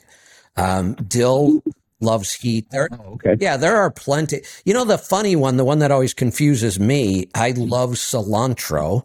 Cilantro is popular in Mexican cooking. So I always in my mind thought of cilantro as a hot weather herb, and it's not. Cilantro grows really well in cool weather, not hot weather. You can grow cilantro in Texas. You'll struggle. You'll grow the plant, and the plant's only going to last about a week. And then it will bolt and go to seed because it's too hot. You could actually grow cilantro in the wintertime. Okay. Yeah. And peppers, because we get the cold sometimes in where we're at. Is that when everything, don't even bother trying to grow the peppers, just harvest them and then the only there are plants that won't handle a freeze. Peppers actually. Okay. Do you know the difference between annual plants and perennial plants? Yeah, I've heard of it. So a lot of people don't know, or they're confused. If a plant is an annual, what that means is we plant it, it grows, it produces a flower or a fruit or a vegetable of some kind, and then it dies, and it's gone forever. And if we want that plant again next year, we have to plant it again from a new seed or a new plant. A perennial plant, when we grow a perennial plant, it lives all the time. Now, it may go dormant in the wintertime, but then in spring it comes back and it blooms again and it's alive. That's a perennial. Perennial. All right. Peppers. Now, most garden vegetables that we eat are annuals. Almost all of them: broccoli, cauliflower, cabbage, tomatoes, onions, garlic. They're all annuals. You plant it, it grows, it produces something, and then it dies, and then you have to start all over again. There are a few vegetables that are true perennials. They'll just keep coming back year after year. I talked about one yesterday, asparagus. I plant asparagus once. Yeah. Those plants will produce asparagus every spring for 20 or 25 years. What are a couple of the others? Artichokes. Artichokes are perennial plants. They'll keep coming back every year and producing artichokes. Peppers are what they kind of refer to as a semi-perennial. In the right environment, pepper plants will last for a couple of years and keep producing peppers. In most gardens and environments, they won't make it through the winter and they'll die. In my environment, if we have a really mild winter, I can bring my pepper plants into the greenhouse or my garage and let them go dormant. And then I can put them back out in the garden the next year and they'll start growing peppers again. Okay. Is that true with rosemary? Rosemary is a perennial. Rosemary will last forever and it will just keep growing. All right. Okay. So if we get cold, same thing, kind of protect it, see if you can make it. I doubt that you would ever I doubt that you would ever get cold enough in Texas to kill rosemary. Okay. Yeah, we might have to give it a shot. I know Tammy's been talking about it, but herbs are the easiest thing to grow by far. Vegetables are next. Flowers are actually the hardest to grow from seed. Growing flowers from seed is a real challenge. I'm learning it this year, but it's more difficult. Herbs are the easiest. Herbs and greens. So if people want to get started with things that are easy to grow herbs and lettuce greens. Okay. Even in the 100-degree pounding we get? Nope. In Texas? No, if you're going to grow greens and lettuce, you're going to do it in the spring and fall when it's cooler. Spring. Oh, okay. All right. And they grow. And the peppers they like the heat. That's the other thing about vegetables. Okay. There are some greens that will mature in 30 days. I put a seed in the ground, 30 days later, I can harvest some lettuce and eat it. There are some radishes that will harvest in about 30 days. There are other vegetables, squashes and pumpkins and things like that, 120 days to mature. Big difference. Yeah. So So where would I go ahead. get the seeds? Or like say the peppers or There's lots of places you can get seeds. I have my favorites. Johnny's Seeds, Annie's Organics. Those are probably the two biggest. yeah. From. Okay. And Johnny's and Annie's. And I primarily grow heirloom varieties, not exclusively. I've heard you say that. And here's the difference. If I have an heirloom plant, I can recover the seed from that plant and grow a new plant next year, and I can do that forever. So if I recover my own seeds, I could buy seeds once and then never have to buy them again. We have other plants that heard you say that. Heirlooms. They're called hybrids. And we create hybrids for certain conditions. Like maybe we create a hybrid hot pepper that does grow in Oregon, even though it's cool. We can do that. But if it's a hybrid, I don't want to save the seeds because you have no idea what that seed's going to produce the next time. It may produce a plant. It may produce a plant that doesn't produce any peppers. It may produce a plant that produces a pepper, but it's totally different than the last pepper it produced. Hybrid seeds, we can't predict what they're going to do. They may not grow at all. They may grow and then die before they produce anything. So I only use hybrids when I want a specific vegetable, but then I know that I can't use the seeds from that. I'm just going to have to buy those seeds every year. Okay. Yeah, I've heard you say that heirloom and you recover the seeds. What does that mean when you recover the seed? How do you do that? So have you've cut open a pepper plant, right? Not a pepper plant. Yeah. You've cut open all the seeds. Yeah, what's in there? Seeds. Yes. Yeah, save them. That'll grow up. Okay. Oh, okay. Okay. And let's think about this. So last year I grew 75 pepper plants. Between all my different varieties, I had 75 total pepper plants. Well, all I had to do to grow 75 new plants was pull one pepper off of each plant, and I got 30 or 40 or 50 seeds out of it. Think about that. Yeah, wow. One pepper off one plant gives me all the seeds I need for the next season sometimes. The same with the tomato. I mean, think about how many seeds are inside of a tomato. Think about how many seeds are inside of a pumpkin. Every one of those seeds will produce a new pumpkin plant. So do you separate them and the tiny little pepper seeds and like sprout them? Yes. No, I don't sprout them. Oh, I separate them. And now here's another area where there's a learning curve. Every plant is slightly different on how and when you recover the seeds. Some plants, if we harvest an onion, so we know if we harvest a pepper, we open it, there's seeds in there. What about an onion? Where's the seed? Yeah. Right. The seed doesn't come from the vegetables. It comes from the plant after you harvest. Then it will start producing seeds. So, so there is a learning curve. Tomatoes, there's a process. You actually, believe it or not, we actually ferment the seeds for tomatoes. That's how we save them. There's a process. You put them on paper towels, and you got to get that gel off of them. That gel is there to protect them, and there's a method to dry them and get that off of there. So every plant might be different on how you collect the seeds. So that's part of the learning curve to all this. What about garlic? Garlic is the seed. So take a whole head of garlic, pull a clove off of it, plant the clove, and you get a new head of garlic. All right. That's awesome. Yeah, it is. It's very, very cool. There's even there are websites that show you how to do all this, and it's kind of fun.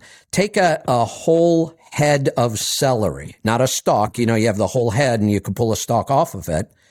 Take a whole head of celery, cut the stalks off so that the base of the celery is still all combined.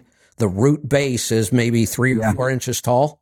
Stick it in a cup of water, and it will start growing new celery stalks. Wow. There are a lot of vegetables you can do that with. You can take a part of a vegetable, stick it in water, and it will start growing new vegetables.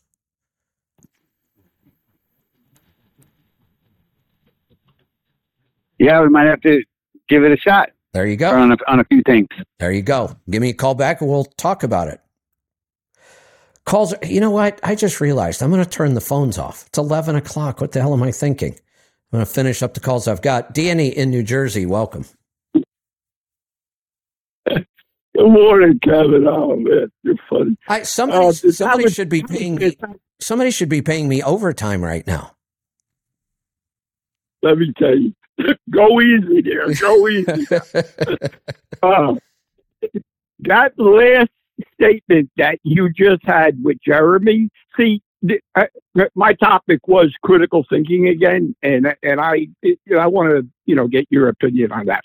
But that just brought me back to when I was a kid. We used to do that in school. Right. We would take a potato. Exactly. Right. Right. See, and well, I want to try to stay focused, because Fred really. I don't want to interrupt you and knock you off your stride here, but I had an experience that was kind of strange, not a big deal, but I had a grocery store tomato, and I cut it open, and I wanted some tomatoes. The seeds inside the tomato had all sprouted. All of the seeds inside the tomato were trying to grow new tomato plants. I used to haul tomato, and we used to gas them coming up out of Florida. I mean, see, it is amazing on how you stimulate my thinking. Good. And I would like to just to see if I'm on track with what I believe is a lost ideology, if that's the correct. But how would you describe being a critical thinker? Ooh, that's a good question. How would I describe that?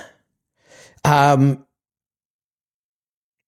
could tell you what I think. I have an idea. I think this might help people. Okay. Be really curious. I think that's what critical thinking really is. Then work to satisfy your curiosity. In what direction now? Well, first we've got, if we're confused about something, we don't have enough information. So now we go gather as much information as we can about this. We absorb that information, and then we use our brain to process it and come up with a solution. I think that's the flow of critical thinking. We are curious. Why? I mean, pick anything. I mean, this is how we came up with the scientific method. Why does an apple always fall out of a tree down? Why doesn't it ever fall up? Why doesn't it fall sideways? Right? That's the beginning of critical thinking, is curiosity. Why? Ask a lot of why questions. You know, one of the people, and I've mentioned this once or twice before, Bruce Mallinson is one of the most curious people I know. He will ask total strangers the strangest questions. I've traveled with him. We hang out, and I immediately noticed this about him. He is the most curious person I've ever known, and he asks questions constantly. You think that's generational, though? I don't know. I think one of the things that's happened. Yeah, I think it's not generational in the way we might be thinking of it. I think we are all becoming less critical thinkers because technology is in our face all day long, and it stops us from being critical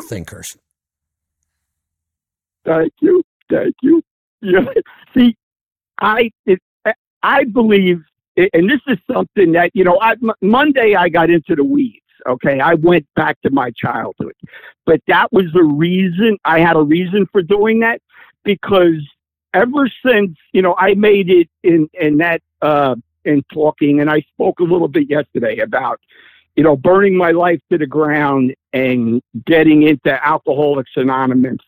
And I stayed there for a few years, but I had two different plights with that.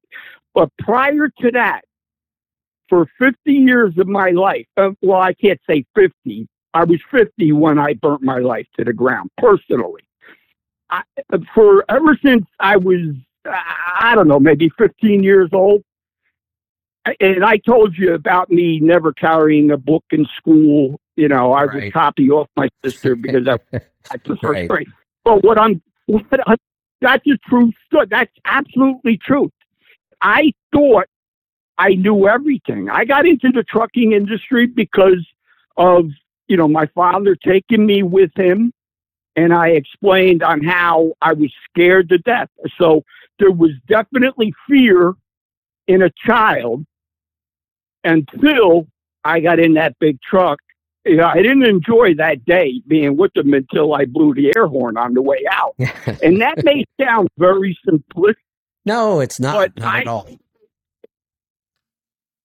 Well, see, and this is why, one of the key things that I came to understanding after burning my life to the ground, that it's okay not to know. And that's why I identified with what you just said with Bruce. And I use substances, like marijuana.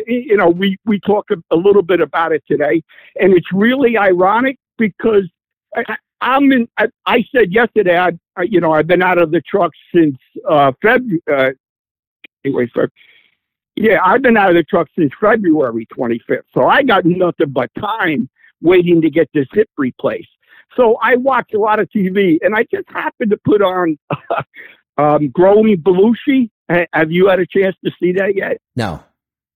It's about growing cannabis, but there's a comedic twinge to it. Dan Aykroyd's involved, and I mean, it's very funny to me. But I got to the point, because after burning my life to the ground and realizing, I thought I knew everything. Driving the truck, and I had my own trailer at that time, but I lost all that, because I always tried to chase fuel mileage, but this is where I want to say on how you helped me. I found satellite radio, and going through the channels and everything, I found you. And I said, your way of just communicating was unlike anything else I've ever heard on talk radio, because I had the same aspirations as you. You had Bruce Williams. I had an individual by the name of Bob Grant over here. But before Bob Grant, I would listen to Dr. Joy Brown, and she did a psychology show. Oh, yeah. Talk now. And I would be amazed. I would be amazed on how somebody outside this tri-state area in middle America could call in, because it was a national show, right, with the same issues, and her advice was always, I always enjoyed it. It helped me and it stimulated me, and it gave me like direction on how to maneuver. But where I want to go is, I mentioned a book by the name of, a philosopher named Hegel. And this is sort of like, I heard, Bob. I've been listening to Bob, and I hear his frustration. Hegel taught in the 1500s in Berlin. He was a professor, and there were books written after him. But dialectics, I can't pronounce it, but it's a triangle. And it's basically explaining a human condition on how we're controlled, and unless we could go back into history, and like I have a unique ability because I think I was so stupid for 50 years of my whole life, and that's not really the correct word that I want. Uninformed, I'll say. Ignorant. I had no knowledge. Yeah, I had, and that was okay. That is okay. Correct. Because the way I see society today, and we were kind of touching on that, there are two groups of people only. And I believe that this is how we got to where we are in all this, whatever you want to identify it as. There's the person who doesn't know. And that's okay, because that is because, of ignorance. Right. But then there's the person that just does not want to know.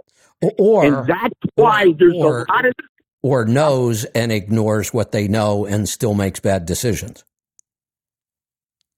Exactly. And that's, to bring the trucking industry into that. Like I shared on Monday on how I was able to just sign a waiver to get a chauffeur's license here in New Jersey. Right. And then it went from the chauffeur's license to get the articulate license. And then it went from the articulate license. It was in Ohio, it was only the chauffeur's license. That's all you needed to haul triples. If you wanted to in Ohio, you could go take a written test, get a chauffeur's license, and pull triples. I did it. Where was the training? I know. There was no training. None. You didn't have to have any training. You didn't have to have any classes. There was no driving test. And it didn't matter if it was oversized, overweight, 3 trailers. Doesn't matter. You took a short written test, you got a license, and you were completely legal to drive those things on the road. Hey, Danny, I got to cut you loose. Calls are, I don't want to rush anybody, but I do want to get through the calls and get on with my day. This has turned into a marathon show here. Speaking of which, I had a weird idea. I'm going to throw this out there. Sometimes I can be my own worst enemy. I'm talking about how busy things have been and, I got to finish stuff up and I feel like I need a break. But I'm also coming up on my 60th birthday, May 2nd. And I forget what day of the week is May 2nd. I know it's a week. Let me go look real quick. May 2nd falls on a Tuesday.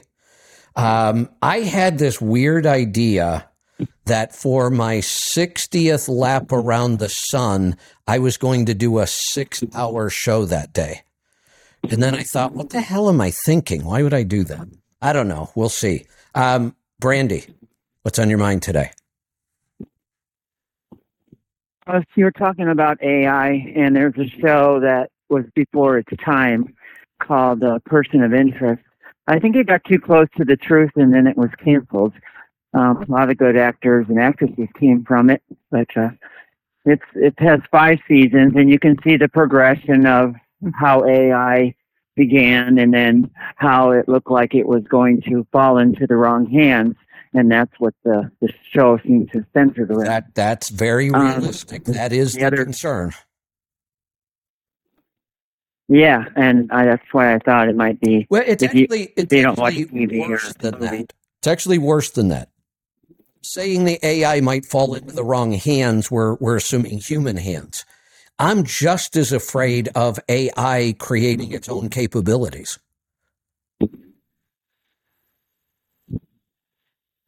Right. It could get to the point where AI doesn't need a human anymore. That's what a lot of people are afraid of. Right. With short attention spans, which I have, I passed my my hazmat test using Unfair Advantage. I'm definitely a proponent. I would highly recommend it to anybody for clarity, and it definitely gave me that. It does work. And then about seeds, yes, it does. And then with seeds, there's a guy on Instagram called Don't Throw It Out. And he shows you how to save seeds, replant them, and with video, and it's really good. And he's got an industry in that. So good. That's everything. All right, that's all I need today. Thanks for the call. Let's wrap this up today. Terrence, you get the final word. Oh, all right. Thanks. Cool. So when I lived in Wisconsin, cilantro my parsley grew, but my cilantro I would have it in a little bucket, and I would on the patio, and I'd water it. It was herb. Like every year, I had like a patio, and I had like a little hose area, and there was dirt, and this would pop up over it. I'm like, I said, it looks like cilantro. I pick it, taste it. All right, cilantro. Yeah. I just let it go wild. And right. I started collecting the coriander. I started you just take this. So here, I'm glad you brought this up. I explained annual plants and perennial plants. There are some annual plants, though, and cilantro is one of them. There are quite a few, actually, that if all you do is just leave the plant in the ground, it's not a perennial. That plant that's there now is going to die. But when it dies, it's going to drop all its seeds, and it just reseeds itself for the next year. Yeah. Yep. It's wild. I mean, I was like, it was great. It was the best. But like I said, I couldn't figure out. I couldn't figure out why. Why was the thing on the patio, and then I got to grow it over here. Now, and I went to the dawned on me. I talked about the heirloom seeds, and if you have a hybrid seed, you don't know what will happen when you try to plant it. I had that happen with cilantro. I had a nice patch of cilantro that I had been using all summer. And after a while, you kind of just have to let it go to seed. You can't keep it alive. It's got its own life cycle. And you can make them last longer by trimming the flowers as soon as you see them. But at some point, the plant's just going to go to seed and it's going to die. So I left it there. I let it go to seed. And I thought that, fine, next year I'll have cilantro here in the spring. So next spring, sure enough, a whole bunch of cilantro plants come up. They get about 4 inches tall. They all died. Wow. It wasn't an heirloom. It was. All right. So now here's my other. It was a hybrid seed, and those seeds would not grow a new plant. All right. Now here's my dilemma. Now I'm going to put a garden in, but I'm in a development and all, the soil there. The soil is good, clean backfill and all that. But now I'm thinking I want to do a raised bed one. So, because I got this, there's a rabbit, there's stuff around that's going to get in the garden. Right. Now, could I do the same thing with those bales of hay? Like this, I'm going to build my own. You see the ones you slip them in the concrete blocks. That's what I want to make it simple. To make the raised bed. The hay bales are the quickest, cheapest way to make a raised bed. Just make a raised bed out of hay bales.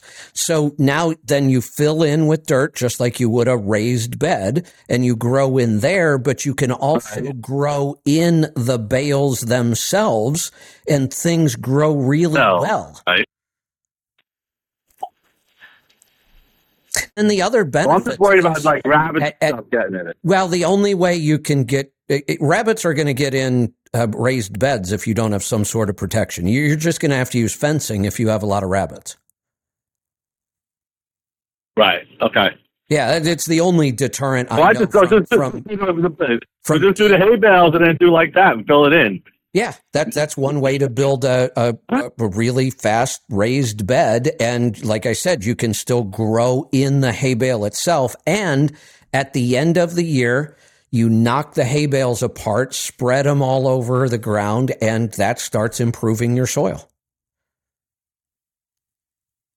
So I don't even have to keeping it closed, the dirt, because I still have grass next to it. You know what I mean? Right. Like on the pot where I'm going to put it, I'm not going to tear it. So I just make my border basically with the end of the hay bales, and that's it. And then just keep knocking it down and use that soil and just keep the soil up in the air. Yeah. All right, to save you a bunch of money. Exactly. Because I was going to build one of those things, and I was thinking about putting the hay bales inside that, and then have, you know what I mean? No, to contain it. Don't do that. So, just build it out. So I have all three. I have cedar raised beds that we built. I have plants in the ground, just straight in the ground, and I have plants in hay bales. I grow all three ways, and I grow plants in bags. Okay, that's what I want. I use fabric grow. I want to do the cedar thing. Yeah, the potatoes. I remember you talking about that. But the cedar, the beds. What is that? That's just help to contain the moisture, or just to contain the thing itself? There's several reasons we use raised beds. So when we have really bad soil, one of the ways that's quicker and cheaper is to build a raised bed and just fill it with good garden soil.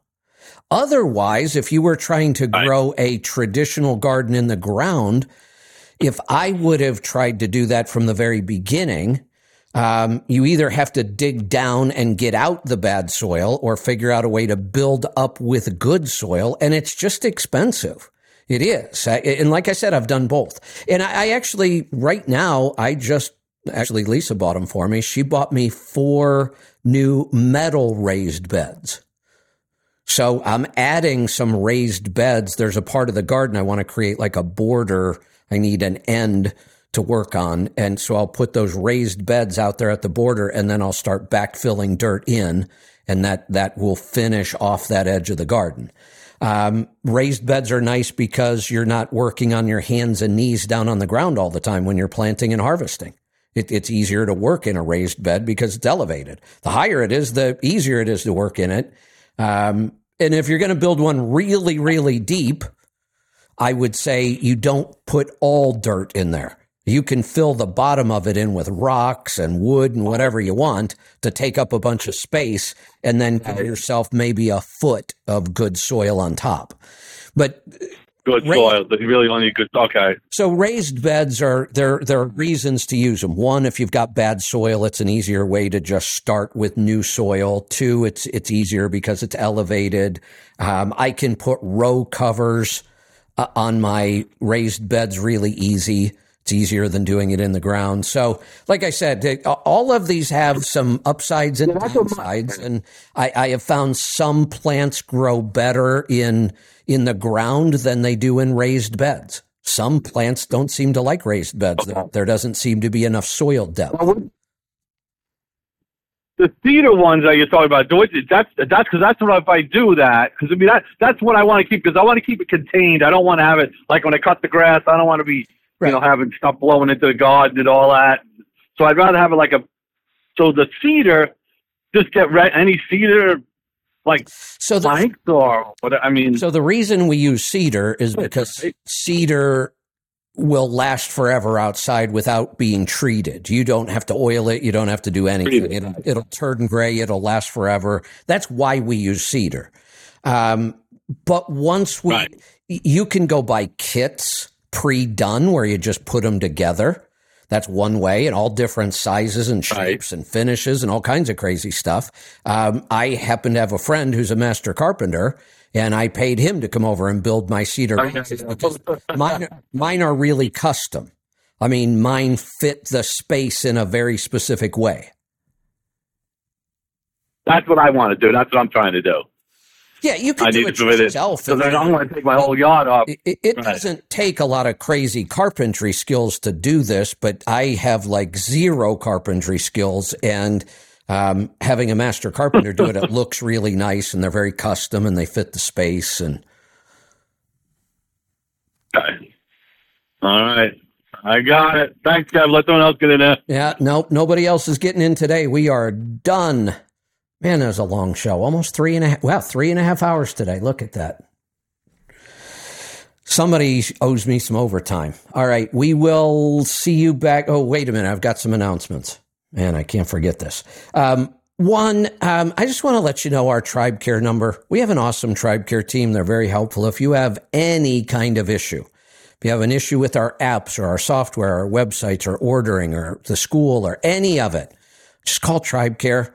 They love helping people. 855-800-3835. Questions, orders. You could order on the phone if you want. Same thing, same number. We have 20% off on all MyHigh products. That's the infrared sleeping bags. We have the weighted heating pad, which is really nice. We have that new cordless back wrap. I love driving with that thing on. Feels so good, and there's no cords to mess with. And now we have the the massage gun, the heated massage gun from MyHigh. That's their new product we brought into the store. And because of that, we're going to give you 20% off on everything. So head on over to the store and get your MyHigh products. Tomorrow, I am joined by Scott Brenner. He's the executive director of Truckers Integral to Our Economy. This is a group, I believe a lot of the people, I don't know a lot about this group. I'm actually, when I get off the air right now, I got to go do my research and get ready. I didn't think we were going to get them on this quick. So I've got to go learn. My understanding of them and the reason I invited them on the show, I believe it's people from outside of the trucking industry that are concerned about this push to eliminate independent contractors. That's the whole point of this group, is to fight back against all these new laws that are trying to eliminate independent contractors. Again, I don't know if this is a group we're going to be completely aligned with or agree with or will work with going forward. But I wanted to reach out to them. This is a big issue for us. We want to be able to fight back against this. And I'm not all that political. And I'm not politically active like that I'm going to take my time to go try change laws. But I want to partner with people who are, and then we can support them because this is a really critical issue for trucking and for our country. Hopefully it is a good group and we align with our thoughts and we can move forward with them. But this is our first dipping our toe in the water to see what we might be able to do on this issue. So we will see you then. Nobody guessed at it. I thought somebody might try. Brittany had the right answer. She's a big movie buff. The quote was from an officer and a gentleman. The only thing that comes from Oklahoma are steers and queers. That was an officer and a gentleman. Probably couldn't make that movie today. It's not very politically correct. We will see you back here tomorrow for that. Oh, and Henry and Joel are joining me. I guess John's busy racing again. So we'll see you back here tomorrow. Be safe, be profitable, be fit and healthy. Always do the hard work and master the journey.